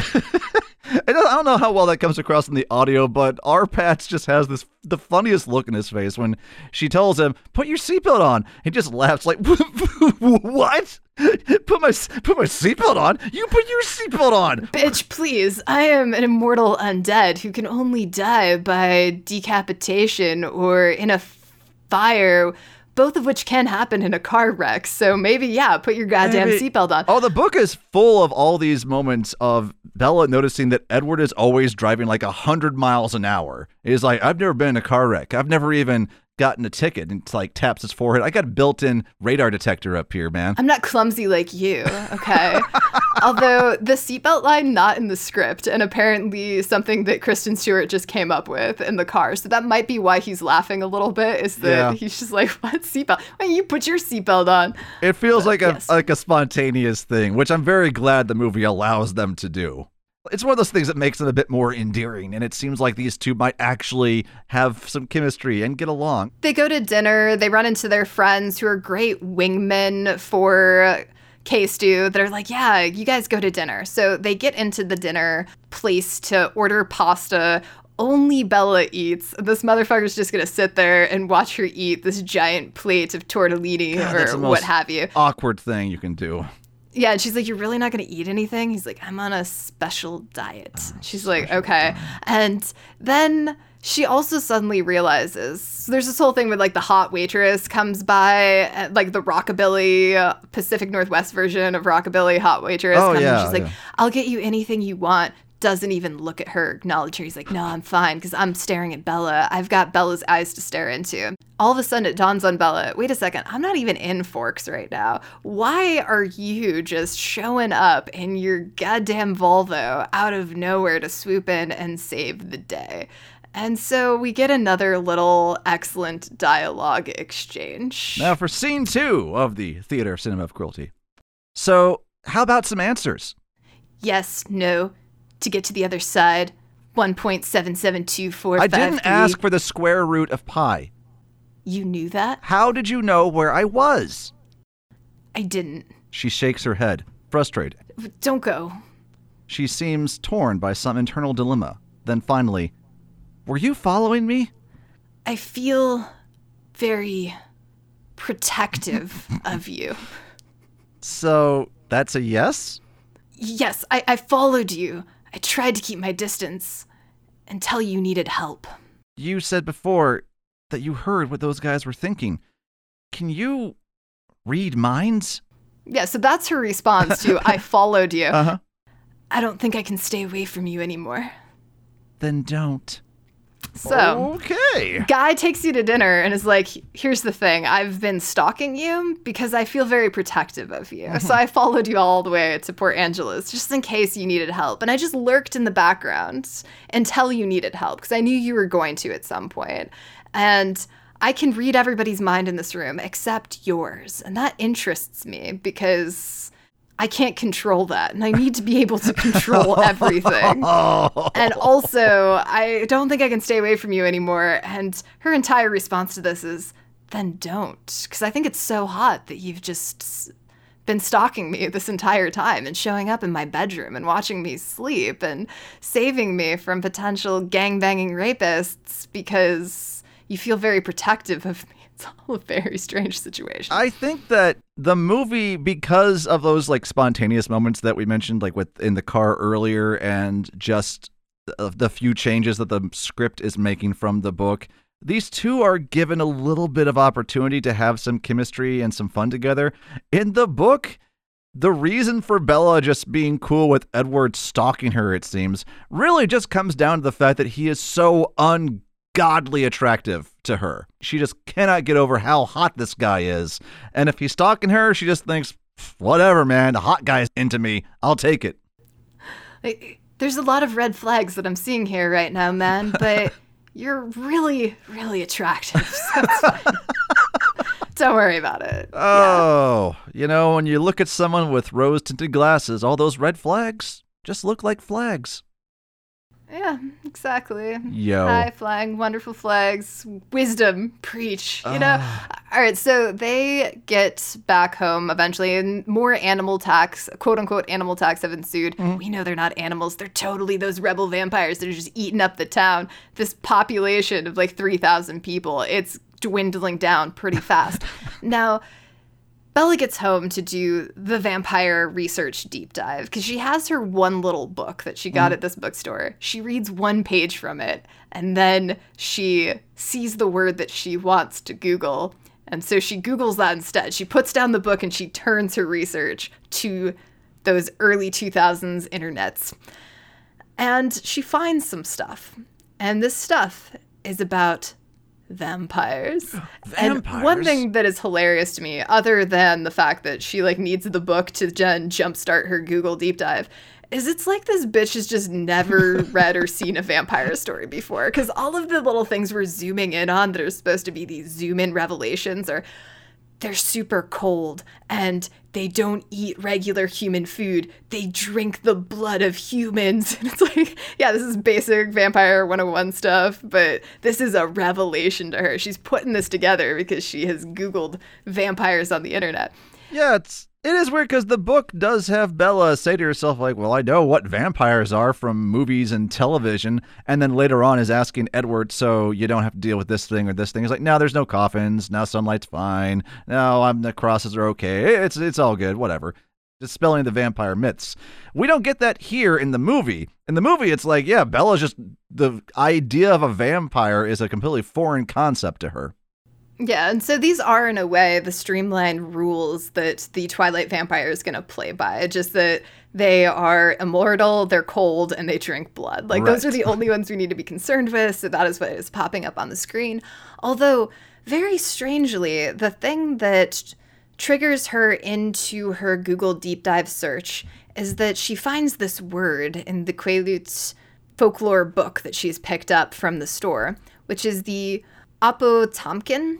And so the Apotomkin is a figure, and she looks this up on Google and finds that it is equatable to the Cold One, and that apparently this is the Quileute Cold One vampire legend. So this is where we'll get back into this comparative mythos, I guess, of the Quileutes and a little bit of Native American mythology in general. So the thing that's interesting about the Quileute legend cycle is that there is this idea among the stories of that community that the Quileutes specifically originated from wolves, that there were a couple of gods of sorts, spirits, that transformed this wolf into the first human.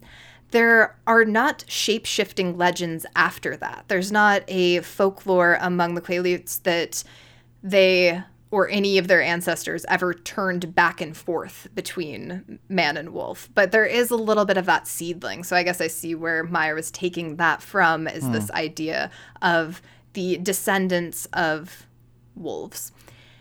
They do not, however, have any specific vampire legends or legends of the Cold Ones. That is an invention of Stephenie Meyer. It's also a point of contention among some of the Quileute community that she sort of took, appropriated, and changed the foundations of their legend cycle. So that's an issue. Yeah. It's also weird that she took this Apotemkin figure or word that then appears on the screen on a fake Google page. This page does not, well, it did not exist. I'm going to get to that in a minute too. But this view that we get on the page that she's looking at with this really cool illustration and this word saying that they are the Cold Ones, that was made for the movie.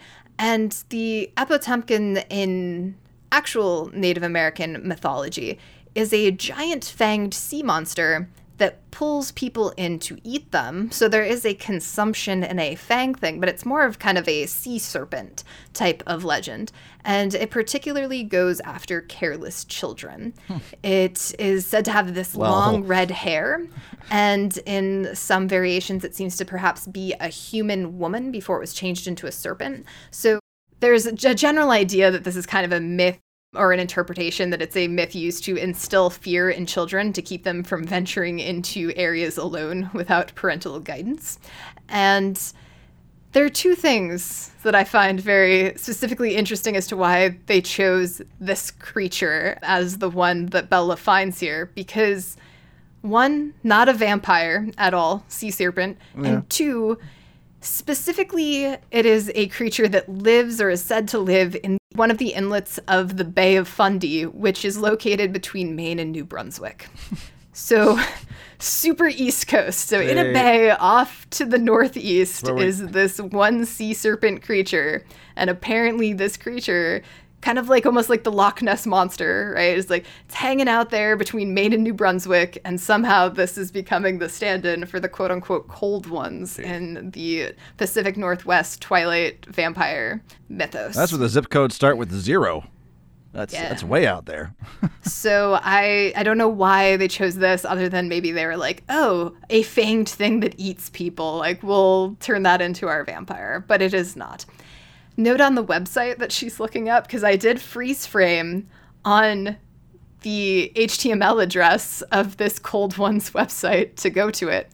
And I put it in my little browser, which is like a www.freezerstorageds.com. What? And then there's like some things that kind of go after it. But even if you just put that into your browser, it will take you to a site that now does exist, that was built by a fan who apparently had did the same thing I did first, to look up this HTML address to see what was there, and found that most of the HTML addresses that are in the list of things that she searches were ones that had been set up by Summit Entertainment and owned by them. But this freezerstorageds.com thing had not had anybody do anything with it yet. And so this fan, as a fun exercise, set up the domain, and if you go there, it is an attempted recreation at the page that Bella looks at in the movie. There's a whole little like description there that that's the exercise and what they're doing. And they also set up a fake Google search engine page, which you can click on first to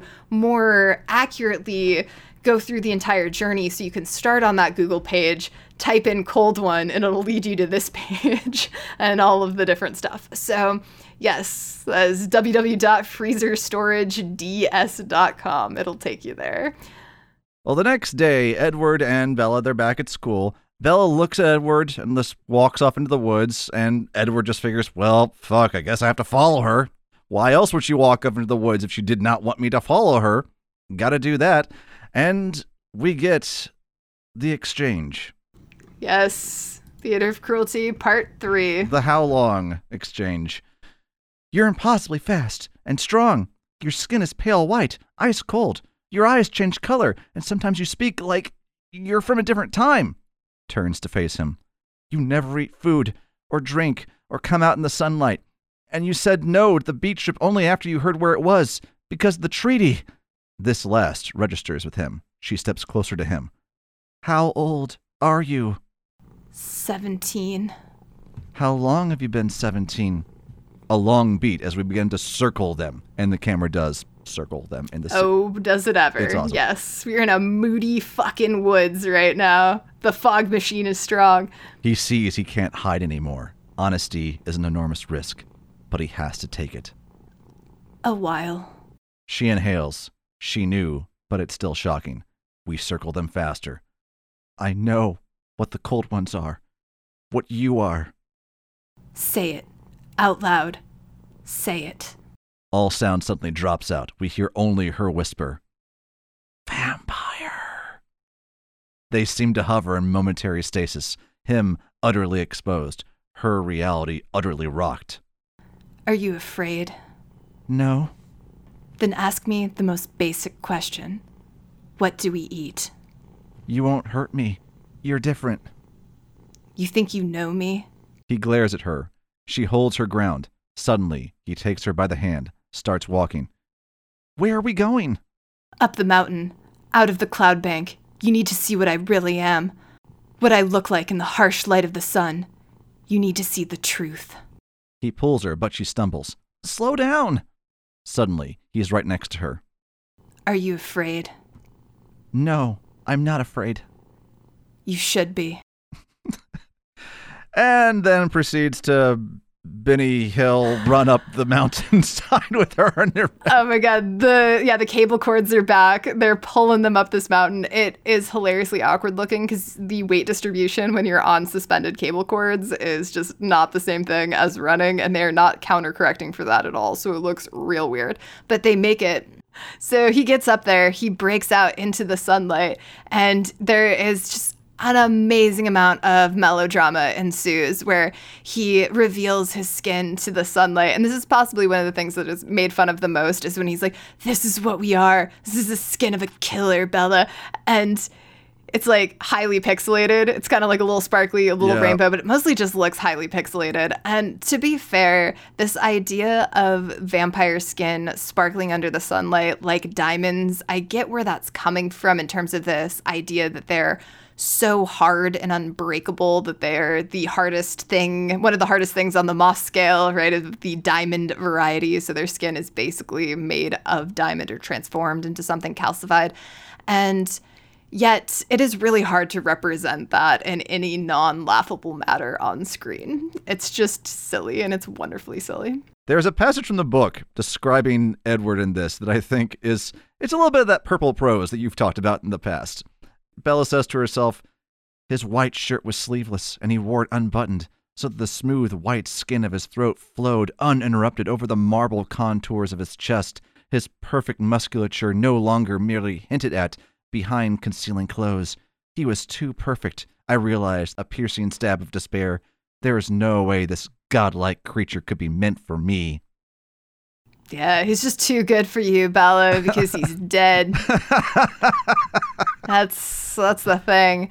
Also, I guess like there's a lot of different things. There's a little bit of a range of stuff that people could be attracted to in this situation. Maybe it's the fact that, yeah, he is just otherworldly levels of attractive, and he's controlling and he's dominant. Like, some people are into that. Other people are into just like the fact that he is so self-loathing. It's like, wow, like he just is crumbling inside and has no self-esteem. Hot. And other people are just really into the fact that he's like kind of undead. So I do want to talk about this here for a second, because take us there. It's interesting to me, and this is something that I've actually used in folklore college classes before when talking about the vampire as this cultural phenomenon and a folklore phenomenon. Because folklore in general tends to reveal a lot about the societies that construct it and use it, and how they change or manipulate certain symbols or meanings from versions that have existed previously.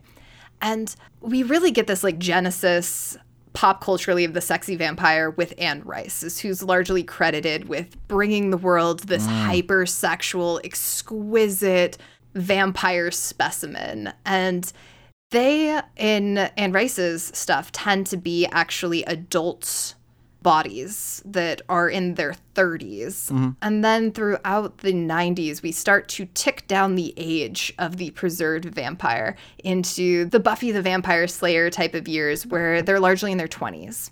And so it becomes this 20s-something sexuality. And then we get this Twilight era where vampires suddenly are these preserved teenage bodies. And so this idea that the sexualization of the perfect preserved specimen just keeps getting younger and younger as the decades progress. And it's kind of like, where is going to be the cutoff line, right, of that hypersexual nature of hypersexualizing what is technically preserved 17-year-old body for the rest of time? Hopefully 17 is the cutoff. Hopefully. Yeah, we'll see.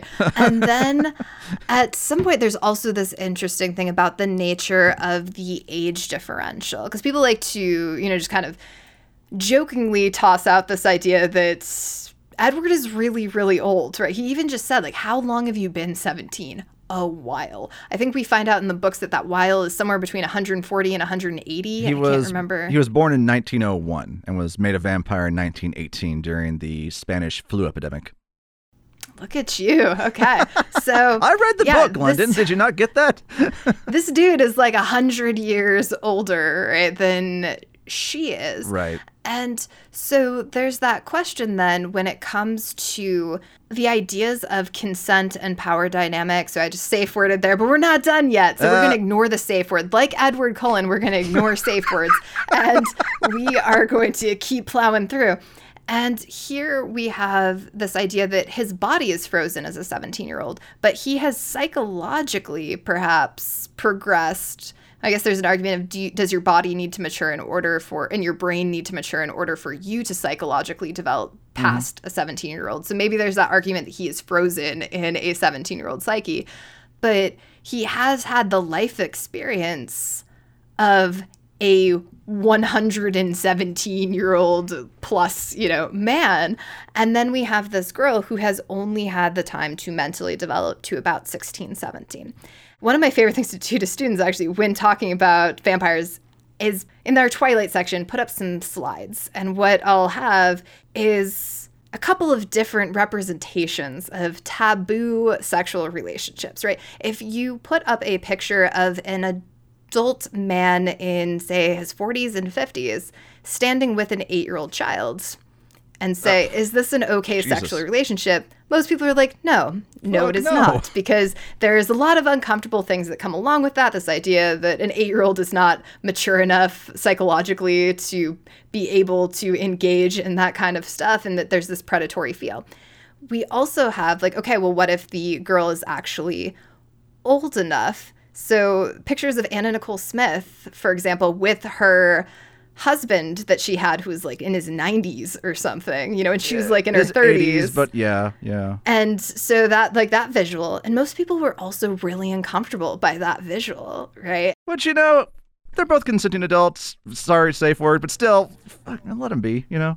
Yeah, so they're both of age.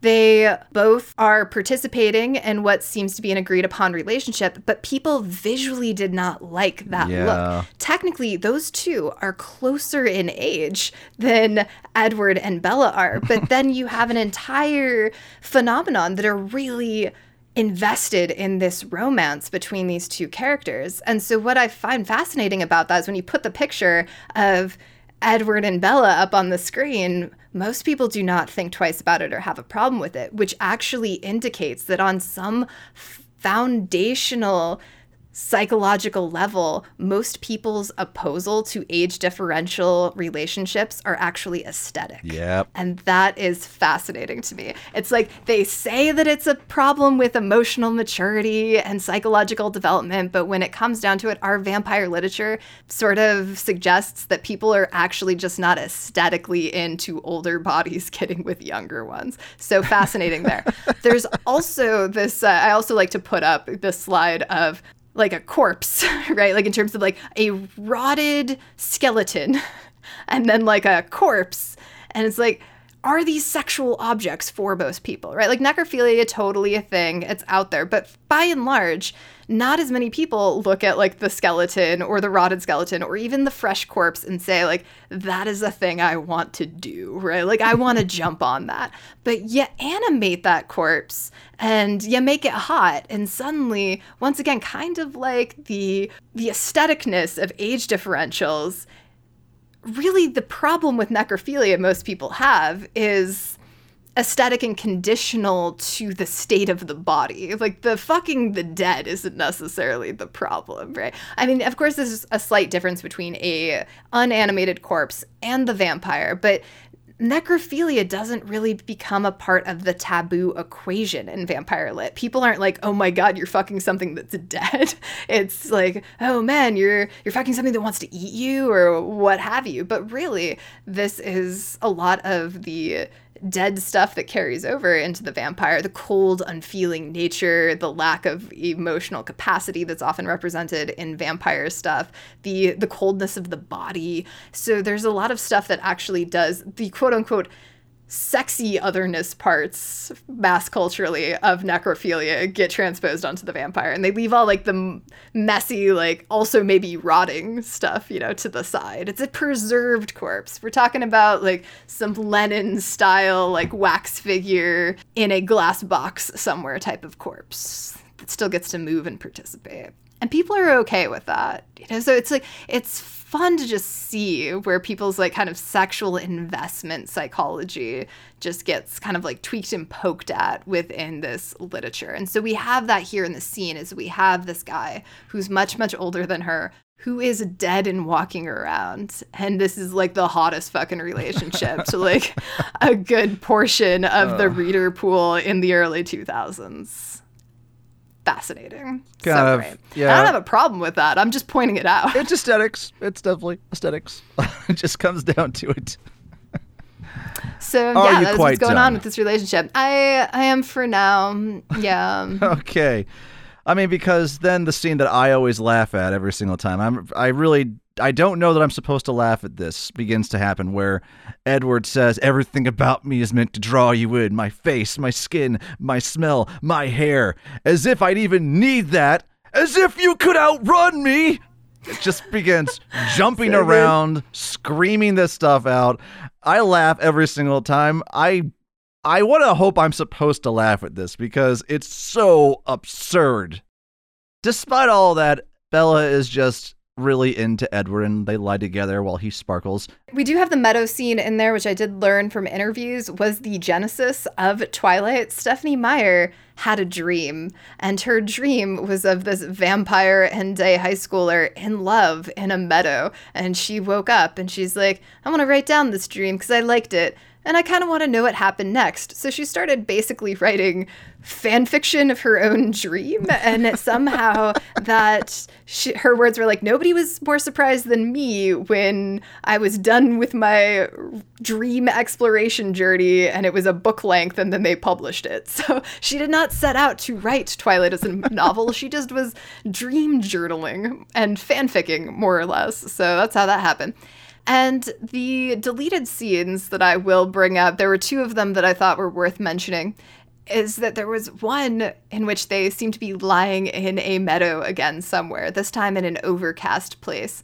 And there's this strange interaction where Bella's kind of teasing him a little bit about like, you want a taste? You want a taste of me? And then she puts her finger in his mouth and pricks it on his fang so that he gets a taste of her blood. God damn. And he teases her and is such a fragile human or whatever that she was able to get her skin pierced by this one little thing. Jeez. But it was kind of fun and kinky in that way, but I guess was also didn't quite go along with the flow of this idea that he can't even kiss her without being worried that he's losing control. Yeah. And yet here he just like tasted a drop of her blood. We've had this scene where he's like yelling at her and saying like, you are my own personal brand of heroin. I don't know if I can control myself around you. Yeah. So that scene would have been fun if like she poked her finger on that and he just like lost his goddamn mind, but he did not. So yeah, we didn't need it, but it was fun that they were going to maybe try to flirt with that and go there.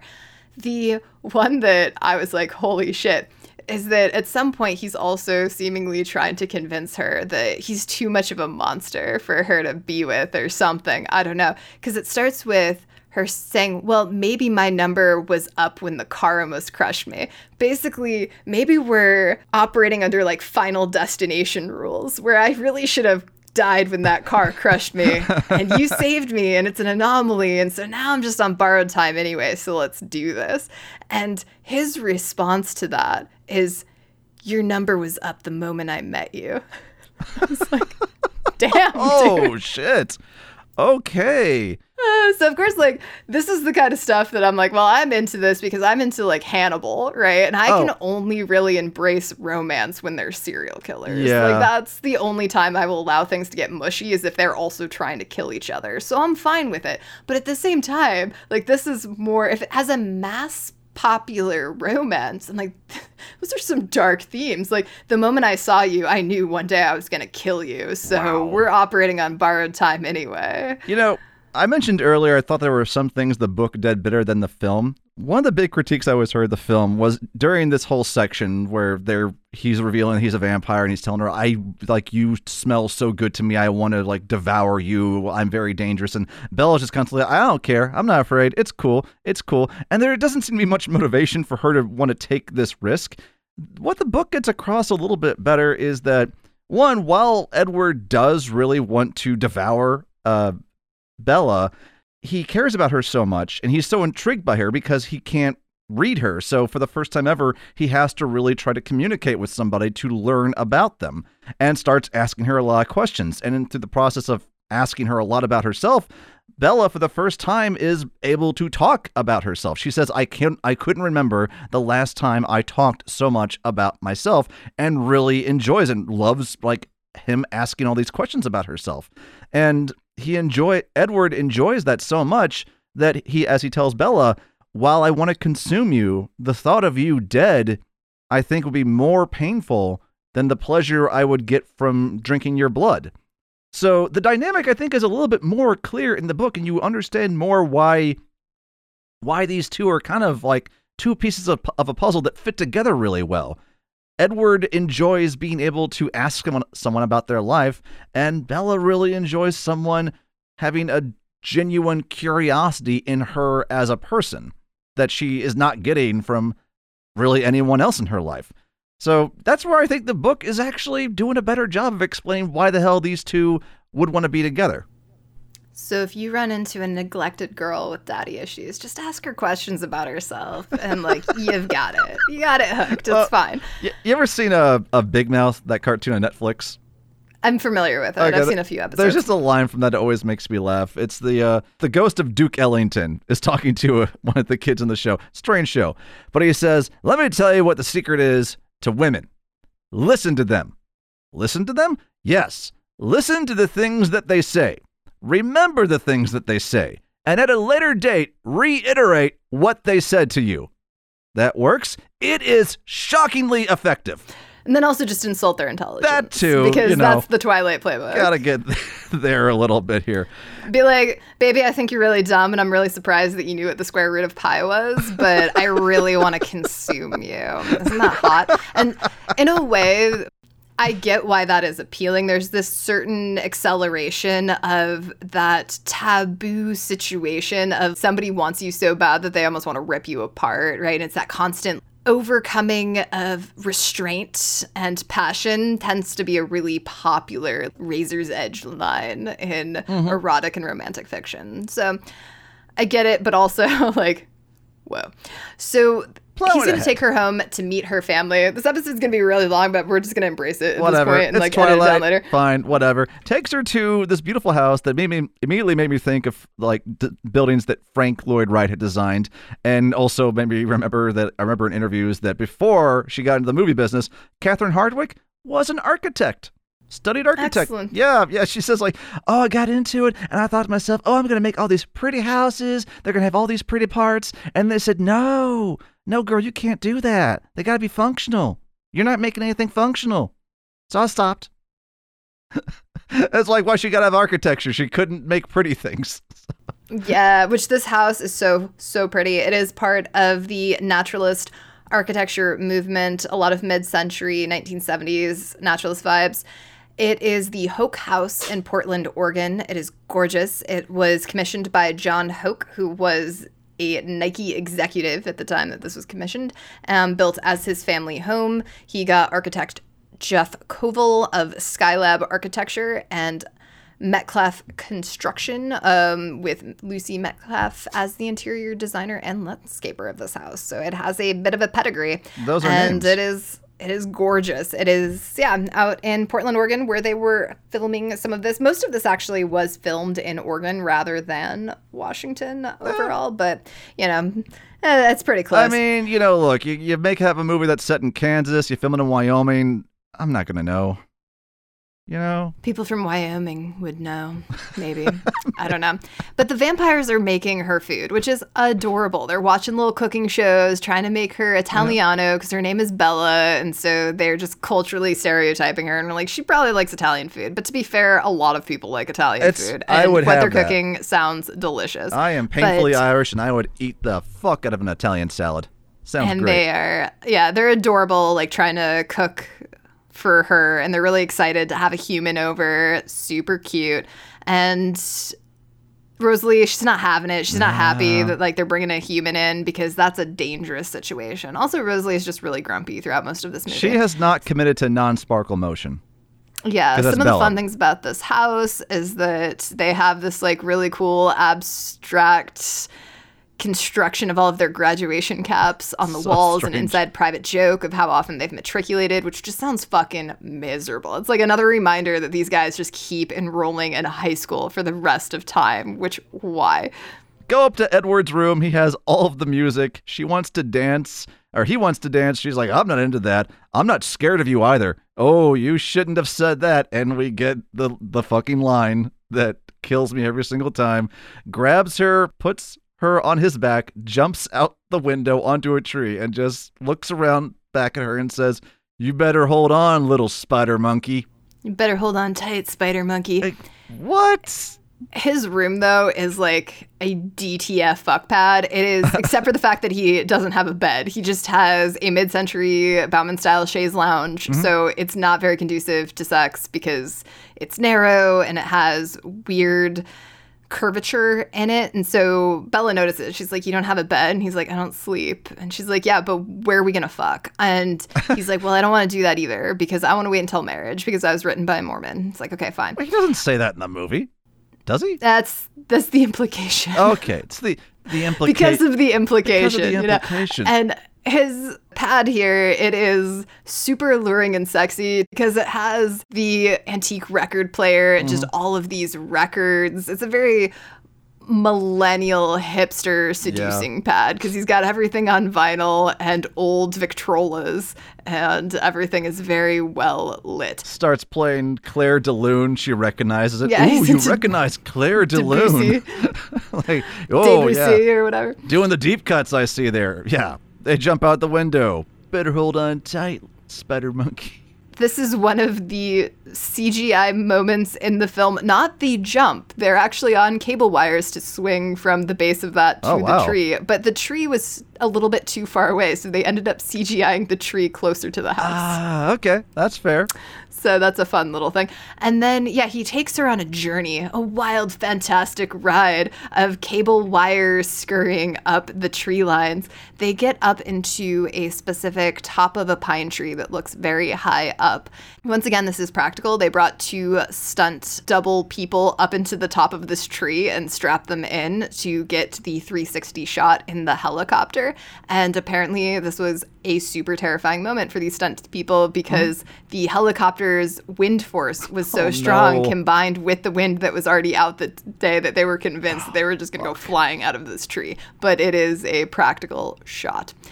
Other things that are important, I suppose, let's see. Stephanie Meyer has a cameo. She's in the diner. She's writing Breaking Dawn. She is named. She gets named, too, because a waitress comes up and says, here's your veggie plate, Steffi. And Stephanie Meyer just kind of smiles like, oh, yeah, thanks, nice, thanks. Let me get back to work in this book because I'm a writer. Yeah. Yeah. And then at some point, Edward's gonna take her out on a proper date where he'll meet her dad first. And then, like any proper first date, he takes her to play baseball with his family. We get one of the very few intentionally humorous moments where Bella tells her dad, hey, I have a date with Edward Cullen. And for whatever reason, her dad is drinking some beers and cleaning a sawed-off shotgun. And there are shotgun shells on the table with him. Strange thing. And then Bella says that Edward wants to meet him. He's right outside. He is? Yeah, he wanted to meet you. Officially. All right. Bring him in. And cocks the shotgun. Holy shit, Dad. And puts it back on the table. He's just like, I've, finished cleaning it. But yeah, the quote-unquote humor of the shovel talk with the actual police sheriff, because her father is the sheriff of the town, cleaning his little gun while downing vitamin R, which is a local way of referring to the Rainier beer as your vitamin R. It's a Pacific Northwest thing.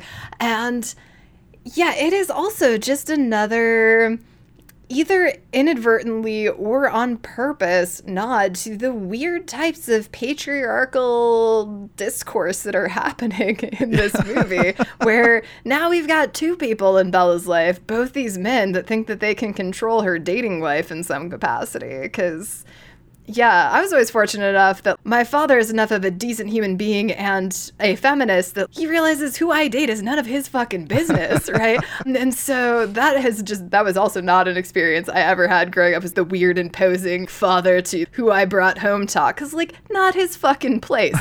And yeah, so that's just another thing that sticks out to me. It's this poor girl is surrounded by men that are super protective of her and want to make decisions for her or protect her in some way that she hasn't asked for. We get to the centerpiece of the film, the reason this film was made, vampire baseball. And it is, fucking insane. They can only do it during thunderstorms because when they hit the ball, it sounds like thunder going off. Though in all reality, you could just say someone was shooting guns out there or whatever. Doesn't really matter.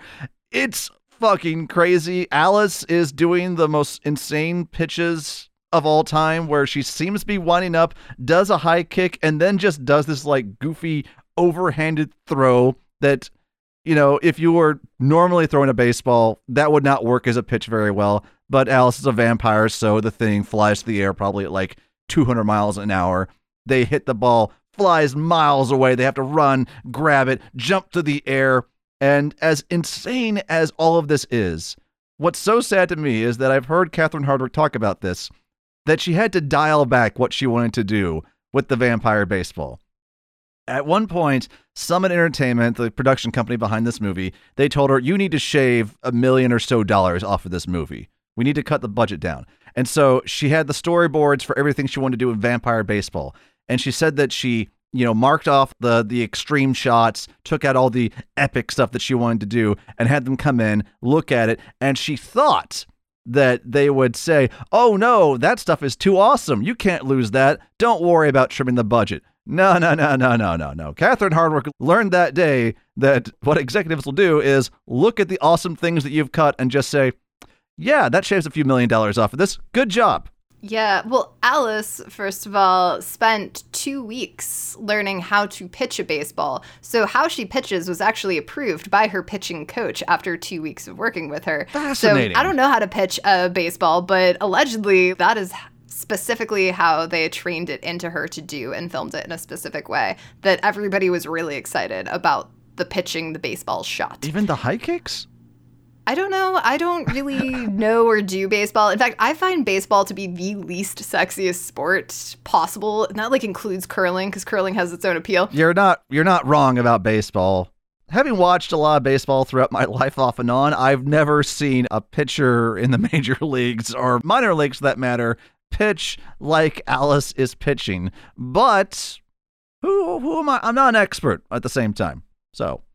And so there's this weird extra angle to the theater of the absurd that this hyper-sexual immortal family is just playing baseball. And they're all in their little baseball gear. And I'm like, this is hilariously not working on a sexual erotic level, but it's working on a weird abstract theater of the absurd level, because the fuck. And so they are doing this scene that, despite the low budget, does still have some cool practical effects happening, especially once again, the cable wires are back, so much cable wires. The actors across the board in the scene all expressed in interviews how painful the cable wires were in this, because your entire weight are just on these 2 nylon straps, and you're just getting thrown about this baseball field and crashing into each other and trying to run really fast with the cable wires. And yeah, that none of them had fun with that. But the things that were kind of cool little tricks that I liked on an effects level, the sliding into the bases got composited, kind of plate composited it in.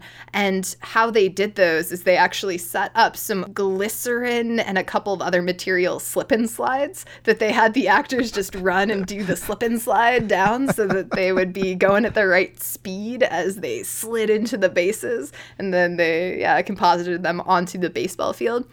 They also, the entire time, were holding these clear balls that were the size of a baseball in their hands so that their grip would stay at the exact right opening width of the baseball, so that the baseball could later be CGI'd in a fast-paced capacity into their hands, and that the hand would still then match the sort of circumference of the baseball. And so they were holding these clear balls the entire time. Then we get the entrance of our rebel vampires that have been teased throughout this movie so far, and we get it in one of my favorite types of practical effects in the biz, which is sometimes referred to as the magic carpet. So what happens? So when these guys come striding in to the scene, it looks like they are moving very fast, but walking at the same time. They're kind of gliding at a hyper fast speed, and yet the frame rate doesn't really look like it's being disturbed at all. So how did they do this? Well, what you do is you get a very long piece of plexiglass that is fixed to a chain that is then kind of fixed to a winch, and mechanically you start cranking in that long sheet of plexiglass at a fast speed as the actors continue to walk as if they're on a runway on this plexiglass. So it's kind of like those moving escalators at an airport where when you step on one of those and suddenly it feels like you're going super fast because you're walking and the walkway is moving forward at the same time. So it kind of doubles your speed. Same exact principle, except for you're actually recreating one of those mechanical moving skyway walkways out in the middle of an outdoor field by creating that long plexiglass and just pulling it along as they're walking. It's actually very tricky for an actor to get used to that movement. If you look off in the distance at all and you catch a glimpse of the fact that outside of your peripheral vision, the world is not moving at the speed that you expect to, you will trip.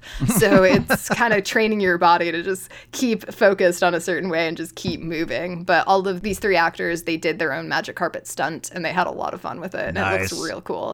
It looks awesome. I love how weird and otherworldly it looks. So, good job, other rebel vampires.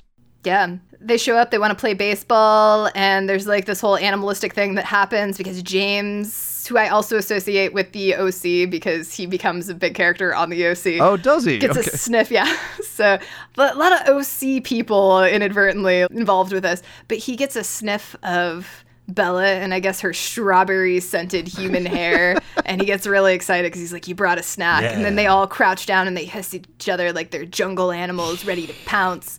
And that sets off our final penultimate few scenes here, because James, he's a tracker and he saw Edward's possessive reaction to Bella and is like, all right, I have a new game and I must hunt this bitch down and destroy her life for fun. He really, really gets off on hunting. Yeah, we all have our things. Yeah, the fact that Edward is going to make it really difficult for him to hunt Bella, that's just even more enticing, man. Yeah, so it's the taboo of the hunt, whatever. And so he starts the track. We have a whole little kind of ensuing danger scene where the family bonds together to try to get Bella to safety. One of the most heartbreaking moments of, once again, pure human emotion in the book is when she has to go off and tell her dad this really awkward, terrible stuff about how she doesn't want to live in Forks anymore and that she's got to get out or else she'll be stuck there like her mom almost was. Yeah. This brutal chick. Mm-hmm. So it's I feel for this guy. I don't know. I'm feeling for the dad. It just feels so sad. And she bounces and eventually ends up back in Phoenix at her old ballet studio for this showdown with Hunter James. More cable wires are involved. Some cutaway, easily breakable floor materials with a trench dug underneath them are involved for the practical effects of them getting swung down and thrown into the boards. Stuntmen are doing a great job with that. That was another practical effect, that they just smashed somebody into a line of breakable boards, which are still technically wood, even though they've been scored to break. You're still feeling that. Yeah, stuntman got a concussion from that, but he was back at work the next day, apparently, being like, this is my job, this is what I do. It's all right, do what you love, I guess. Oof. They built the whole breakable glass and the breakaway brick for the other vampires to smash in through the walls. So it's a whole practical build. Mm-hmm. They fight it out. This is apparently the first scene that they actually had to film because the actor who plays James, he only had a limited few days that he could work on this, so they filmed all of his scenes first. Mm-hmm. And so this is pretty much Kristen Stewart's first day on set, is pretending to die. Oh, nice. Having all of these bonds with the people that she hadn't actually met yet, really, at past rehearsals. She gets bit by James. She's writhing around. She's going in and out of her ability to focus on what's happening around her as little Edward Cullen, he's losing his shit because he shows up and she's bleeding and she's dying and he's bit. Just feeling all of the stuff. He's got to make a decision. Is he going to let her turn into a vampire? Is he going to suck the venom out of her? And if he chooses to suck the venom out of her, can he stop in time before her heart totally stops because he's drained it of all of her life essence, bodily fluids? Because she's just his own personal brand of heroin, he just can't stop once he's had that taste. And he's got this great, crazy face while he's trying to stop drinking from her veins. It's a face. Wake up in the hospital. Yep, wakes up in the hospital. Mom's there. Mom says, oh, yeah, they told me you had an accident. You fell down some stairs and you fell through a window. You lost a lot of blood. She's like, yeah, that sounds like me, because as we've established the entire narrative, I'm clumsy as fuck. I fall downstairs and out windows all the time. Yeah. No big deal. Well, Mom says, oh, it's great because my minor league baseball playing husband, he totally got signed to a team in Jacksonville so he can come down to Florida with us. And Bella says, fuck that, no, I do not want to move to Florida. I want to stay in Washington, in Forks. Florida's sunny, and so my high school boyfriend, he can't move there with me. Yeah, that's no good. So Mom says, well, okay then. Fuck, was not expecting that answer from you, but okay. Edward, who is pretending to sleep, Mom goes, he talks to Bella and says, you should. We shouldn't be together, and this pisses Bella off in a big way. We're just like, what? Fuck no, man. We can't be apart. We have to be together. It's, some emotions. She's like, I have known you for 2 months, and I am irrevocably in love with you. Never gonna change my mind, because no 16, 17-year-old girl has ever felt like they have found the love of their life that they never want to leave and then change their mind on that. It's all good. They go to prom. We get another one of those kind of patriarchal moments when as she's heading out of the house dressed up, her dad says, you still have some of that bear mace I gave you? Okay, good. Yeah, and Edward being like, I'll take good care of her. And he's like, I've heard that before. And they're like, haha, because last time you said that, she ended up with a broken leg, falling out of a window. And Dad doesn't even know about the almost vampire, almost dying component part of it, but, whatever. Oh, if anything, his concerns are pretty justified. It is, but it's like this weird exchange of like, I'll take care of her, like, yeah, I don't know if you can, kind of thing, and Bella just standing there, like, I mean, I could maybe take care of myself. Guys, maybe. I'm a person. Okay. I exist. She looks pretty in a blue dress and has a broken leg, right? Like, that's her vibes. That's her role her here. Thing. It's fine. She gets to prom. Jacob shows up. And I kind of wish they had done this like they did in the book. In the movie, Jacob shows up before they even go into the dance and says, hey, yeah, my dad says you should totally break up with Edward because he's bad news and we're going to be watching you. In the book, Edward and Bella are already inside the dance, and Jacob comes up and says, hey, can I cut in? You have this moment of Edward saying, yeah, fine. Has to just glower at Jacob as him and Bella are dancing. I thought, that just seems like it would be way cooler to watch, but I don't know. They changed it up for this. See, I liked this version because I like that in the first movie. I think that's another reason why I like this first movie and I don't like the rest of them, is that Jacob's pretty chill at this. Mm-hmm. He seems interested in getting to know Bella again. He seems to kind of like her in that, I remember really enjoying making mud pies with you back when we were kids. But he shows up at this prom. He's like, yeah, I got paid to be here to just tell you to break up with your boyfriend. Sorry, I know that's super awkward, right? And so he's not really that invested. He's not in a love triangle at this point. He acknowledges Edward as her boyfriend, and then she's like, okay, make sure they pay up. And he's like, okay, roger that. And then he leaves. And I'm like, can't really hate Jacob in this because he's super chill. He's not doing anything wrong. He's not causing any problems, because that's the thing about the books and the weirdness of the Team Edward, Team Jacob thing, is that it's technically this will devolve into a love triangle, and yet at the same time it's never really a question for Bella. She sees Edward, she falls in love with him for whatever reason, decides she wants to become a vampire ASAP. She chooses him right from the bat, and she doesn't really sway on that. Mm-hmm. And so then you've got this other guy that's just popping up, and he's like, you should love me instead. Why don't you love me? So he inserts himself into this love triangle. He creates a triangle, and she's constantly telling him, I'm just not that into you that way, bro. And so it becomes incredibly weird and toxic and hard to just put up with, where it's you're going to have to accept that she doesn't want to do you and move on. And then we learn later the creepy reason why he can't move on is because he's bonded to her ovaries or something. They're weird books. It's weird movies. Really weird and gross and Doris Lessing style in the fourth book. But it's just it's a weird love triangle, and it also kind of adds to that discussion what a lot of people find uncomfortable about this narrative about teenage female agency, that when men in books and movies, and often real life too, like a woman, there's this expectation that the woman then must respond in a certain way. She can't just be fuck off, bro, right? It's I like you, and so you owe me something for liking you. Mm-hmm. And that is a narrative that's just very palpable in the Twilight series. And for some people, they find that hot because that's their thing, in which case, not trying to take that away from you. But it's also a fair criticism. For people who don't find that hot, that becomes real gross real quick. Yeah, it's true.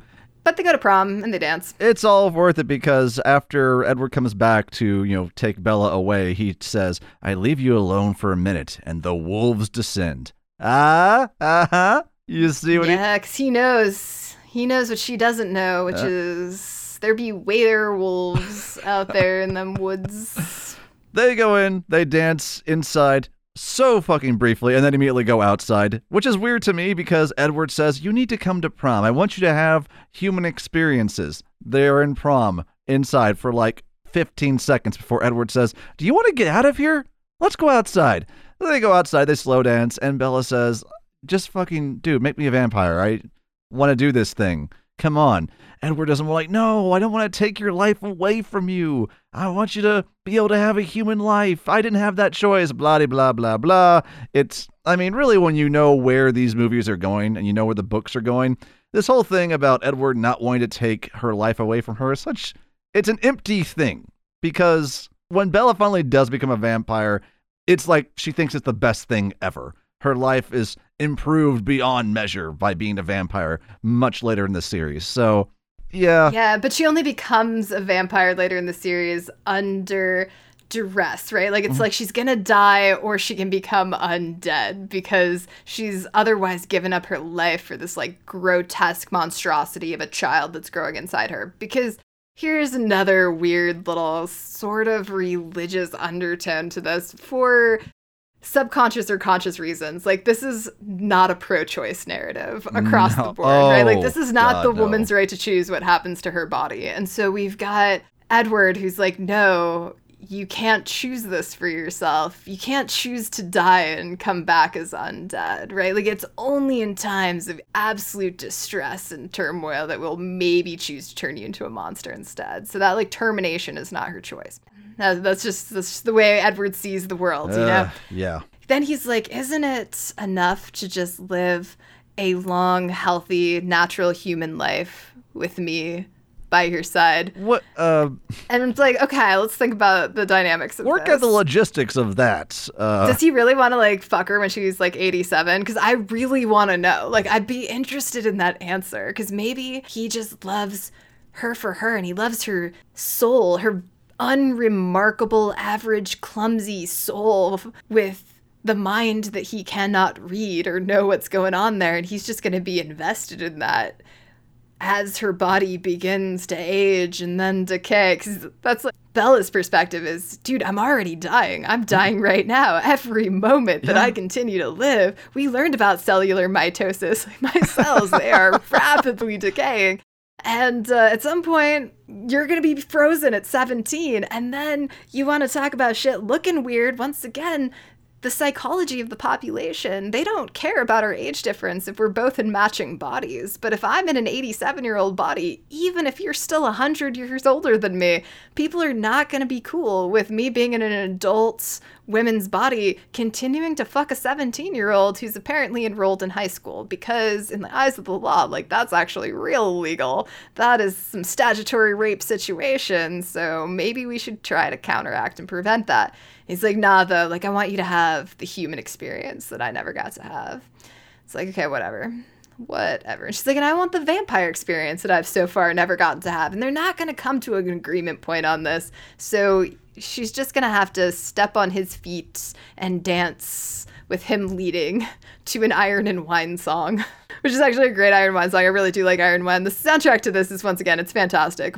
Also, Victoria's there, that redheaded rebel vampire from earlier. Yeah, she's kind of out for semi-vengeance because they totally killed James. They beheaded that mofo and pushed him some fire, so... And she kind of liked James, you know?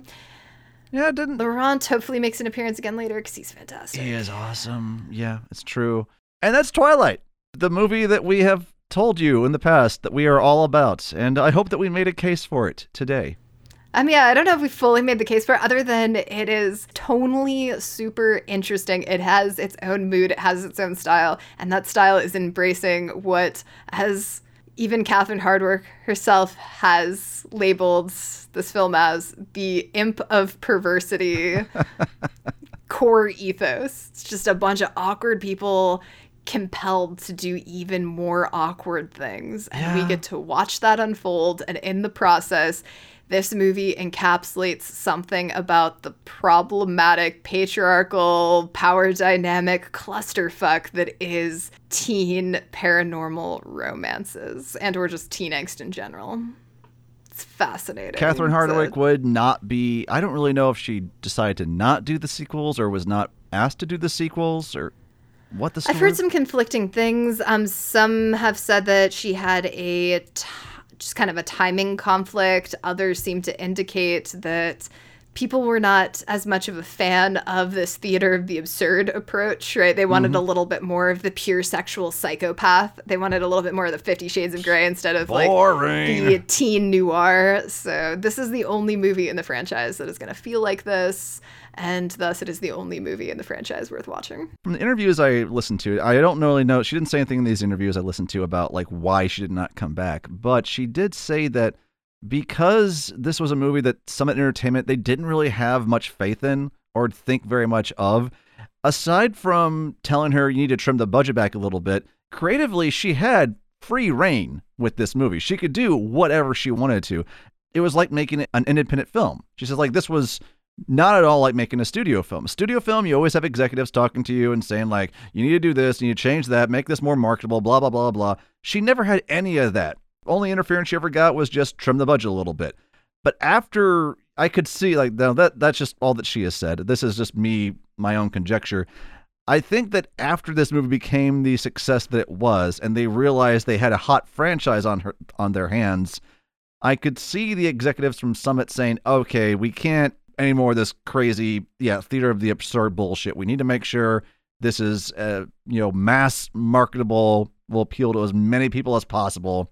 And that could be why they changed things up so much, because, the later sequels just do not have the same magic. Yeah, so speaking of that magic, shall we top 5 it? I'll top out on my 5 so much. I don't really know what I meant by that, but I'm going with it. My honorable mention goes out to, and I cannot pronounce this either, the indigenous tribe that became a part of these books and these movies. And this first book, just they are there, they are present. It seems like a little bit of their folklore is twisted somewhat for the purposes of this. And it is strange to me that Stephenie Meyers chose to use a real indigenous tribe for the sake of this movie, and then also add all that really problematic shit in the later books. So, shout out to them. I know that they have good efforts going for their tribe these days online that you can donate to. You can check them out. So props to them for, I don't know, props to them. Is that the right word? But just, I feel sorry. I feel bad. I feel bad that a real group of people were kind of pulled into the really weird aspects of this franchise. My honorable mention goes to the Pacific Northwest. All right. An amazing area, great area to film stuff in. Just love the atmosphere that's providing. But I also agree with you on the it's as well. For sure. What is your number 5? My number 5 is kind of the writing team here, by which I mean Steph Meyers for her book, which, like I said, I get it. I get why this book was the success that it was. And to Melissa Rosenberg, the screenwriter for this movie, for dialing things back a little bit where they needed to be dialed back and making Edward and Bella not horrible people like they are in the book. Your number 5. My number 5 goes to National Treasure Mike Newton. Okay. God, that guy Mike nailed every single fucking moment that he was on screen. He was not in this enough. I love that dude. Also, Anna Kendrick, probably tying with him. Similarly, did not get enough screen time, but every second she was on the screen shined. They just nailed something about the awkward, just average teen stuff. That's my number 4 is our supporting high school players, both Mike, Jessica, Eric, Angela, all those kids, that team of 4, they become couples by the end of the film. They are such cookie-cutter characters in the book. They have almost no personality whatsoever. So everything that we love about them, it is props to all the actors. They brought so much into those very stale characters from the book. So they're awesome. You're number 4. My number 4 goes to the Hoke House. Holy shit. Beautiful house. Beautiful place. That, was necessary for adding part of what makes this film just spectacular to stylistically watch. Mm-hmm. Holy shit, is that house pretty. I feel that. Who's your number 3? My number 3 is a tie of R. Pats and K. Stu, our vampire-human couple. Again, very charismatic actors bringing a lot to this that was not present in the book and just doing wonderful stuff. And yeah, I'm happy. I'm happy with these two. They're great. Yeah, my number 3 is also K-Stu and Rob Pat, All as right. it were, Okay. that they are different people than their characters, and I've seen them give multiple variations of performance. So everything they're doing in this, it is a choice. They're making choices. And so where I've said before that you could tell Robert Pattinson's acting career was going to blossom even from Twilight. And it's really because this like teen vomit, weird self-loathing, like strange avant-garde clusterfuck, it is weird to watch. And in some places, like it seems like you could try to embrace it from the ironic, oh my God, hilarious perspective, but it's working for the tone that this movie is setting. Like, these are choices. These are excellent choices that are being made across the board. Who's your number 2? My number 2 is Elliot Davis, the cinematographer for this, though I guess really this can just go out to anyone who was responsible for the visual style in this film, because again, it's what I love so much. Elliot Davis had worked with Catherine Hardwicke for on her 2 previous films, both Lords of Dogtown and I believe 13. So they were jiving. It was magic. The camera work in this movie, I fucking love. As we've said, it's crazy. Camera's zooming around, circling, jumping around with people. It's handheld when it needs to be. The lighting is wild. The colors are crazy. Yeah. You're number 2. I'm realizing that I have 2 unrelated number 2s because my list actually has 6. That's how you do, isn't it? Yeah, so my 2 number 2s, one actually is the cinematography in this visual style. Have to agree with all the things. Yep. None of the other films are going to be even filtered Oh, in God, this no. way. Yeah. And they are, greatly at a loss for them. So Twilight is a distinct style. The other goes out to Alexandra Stavas, the music supervisor. Oh, right on, yeah. Great music choices that are being made on this capture the vibe. There's a little bit of some 2000 emo going on in some of the soundtrack as well, which isn't necessarily my favorite style of music, but definitely captures the ethos and the era that this film was made in. So it's, great music selections across the board. And I'm assuming we have the same number 1. I think so our this number is 1 an is inarguable situation, I guess, with Twilight. one of our little uphill climbs that we often have here. This was an easy uphill climb because our number 1, I'm sure, is that delightful Southern Texas belle, Catherine Hardwicke. Goddamn, Catherine Hardwicke. I was so happy to learn more about her and everything that she did for this film to elevate the book. What can you compare this movie to? You can't compare this movie to many other things because Catherine Hardwicke brought so many wild aspects to this film. And yeah, fucking A. Yeah, Catherine Hardwicke, she understands that perverse imp. And she made a movie that was basically like the ode to the perverse imp. The Imp of Perversity. An ode to the Imp of Perversity. That is the alternative title to this movie. I fucking love it. You never realize how much she brings to a film until she goes away and we get the others. I mean, I defy anyone to watch this film. If you've never seen this film before, I defy you to watch this film and then tell me you were bored later on. It's impossible. No one can watch this film and say that they were bored. If you don't like it or you think it's crazy, that's an understandable reaction. That's just like your take on it. But no way can you look away from the screen at any point and say, oh, boring. I don't really care. Whatever. No, you will be invested. No, that is true. Yeah, whether or not you like what's happening on screen, that's fair. There are a lot of people that do love cinema, that even love weird avant-garde cinema that might not like Twilight.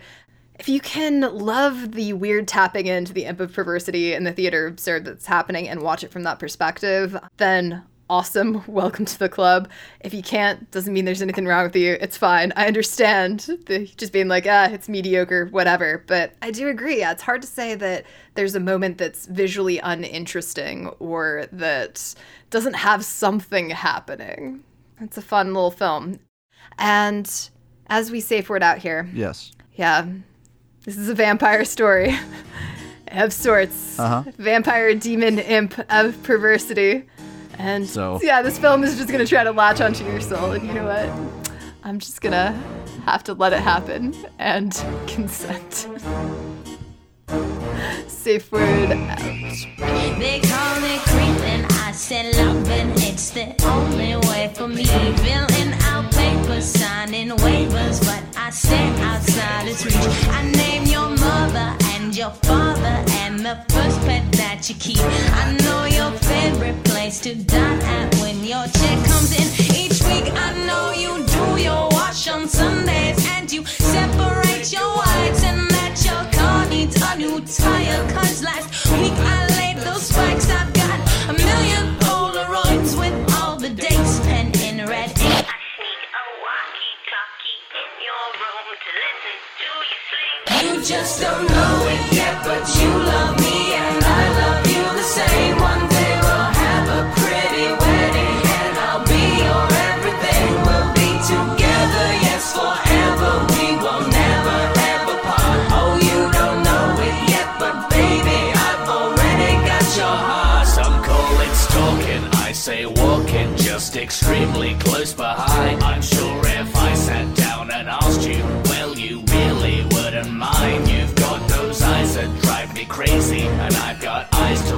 watch you sleep. I bought a packed lunch and some coffee for my stakeout in your tree outside your house. Gotta be as quiet as a mouse, or else you'll call the police and I'll get done for something stupid like disturbance of the peace. And piece by piece I am collecting all the things you leave behind. And when you don't, I rummage through your bins to see what I can find. You just don't know it yet, but you love me and I love you the same. One day we'll have a pretty wedding and I'll be your everything. We'll be together, yes, forever. We will never ever part. Oh, you don't know it yet, but baby, I've already got your heart. You just don't know it yet, but you love me and I love you the same. One day we'll have a pretty wedding and I'll be your everything. We'll be together, yes, forever. We will never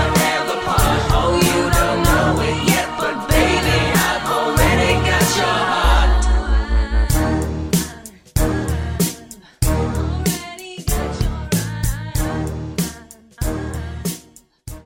I'm escaping to the one place that hasn't been corrupted by capitalism. Space!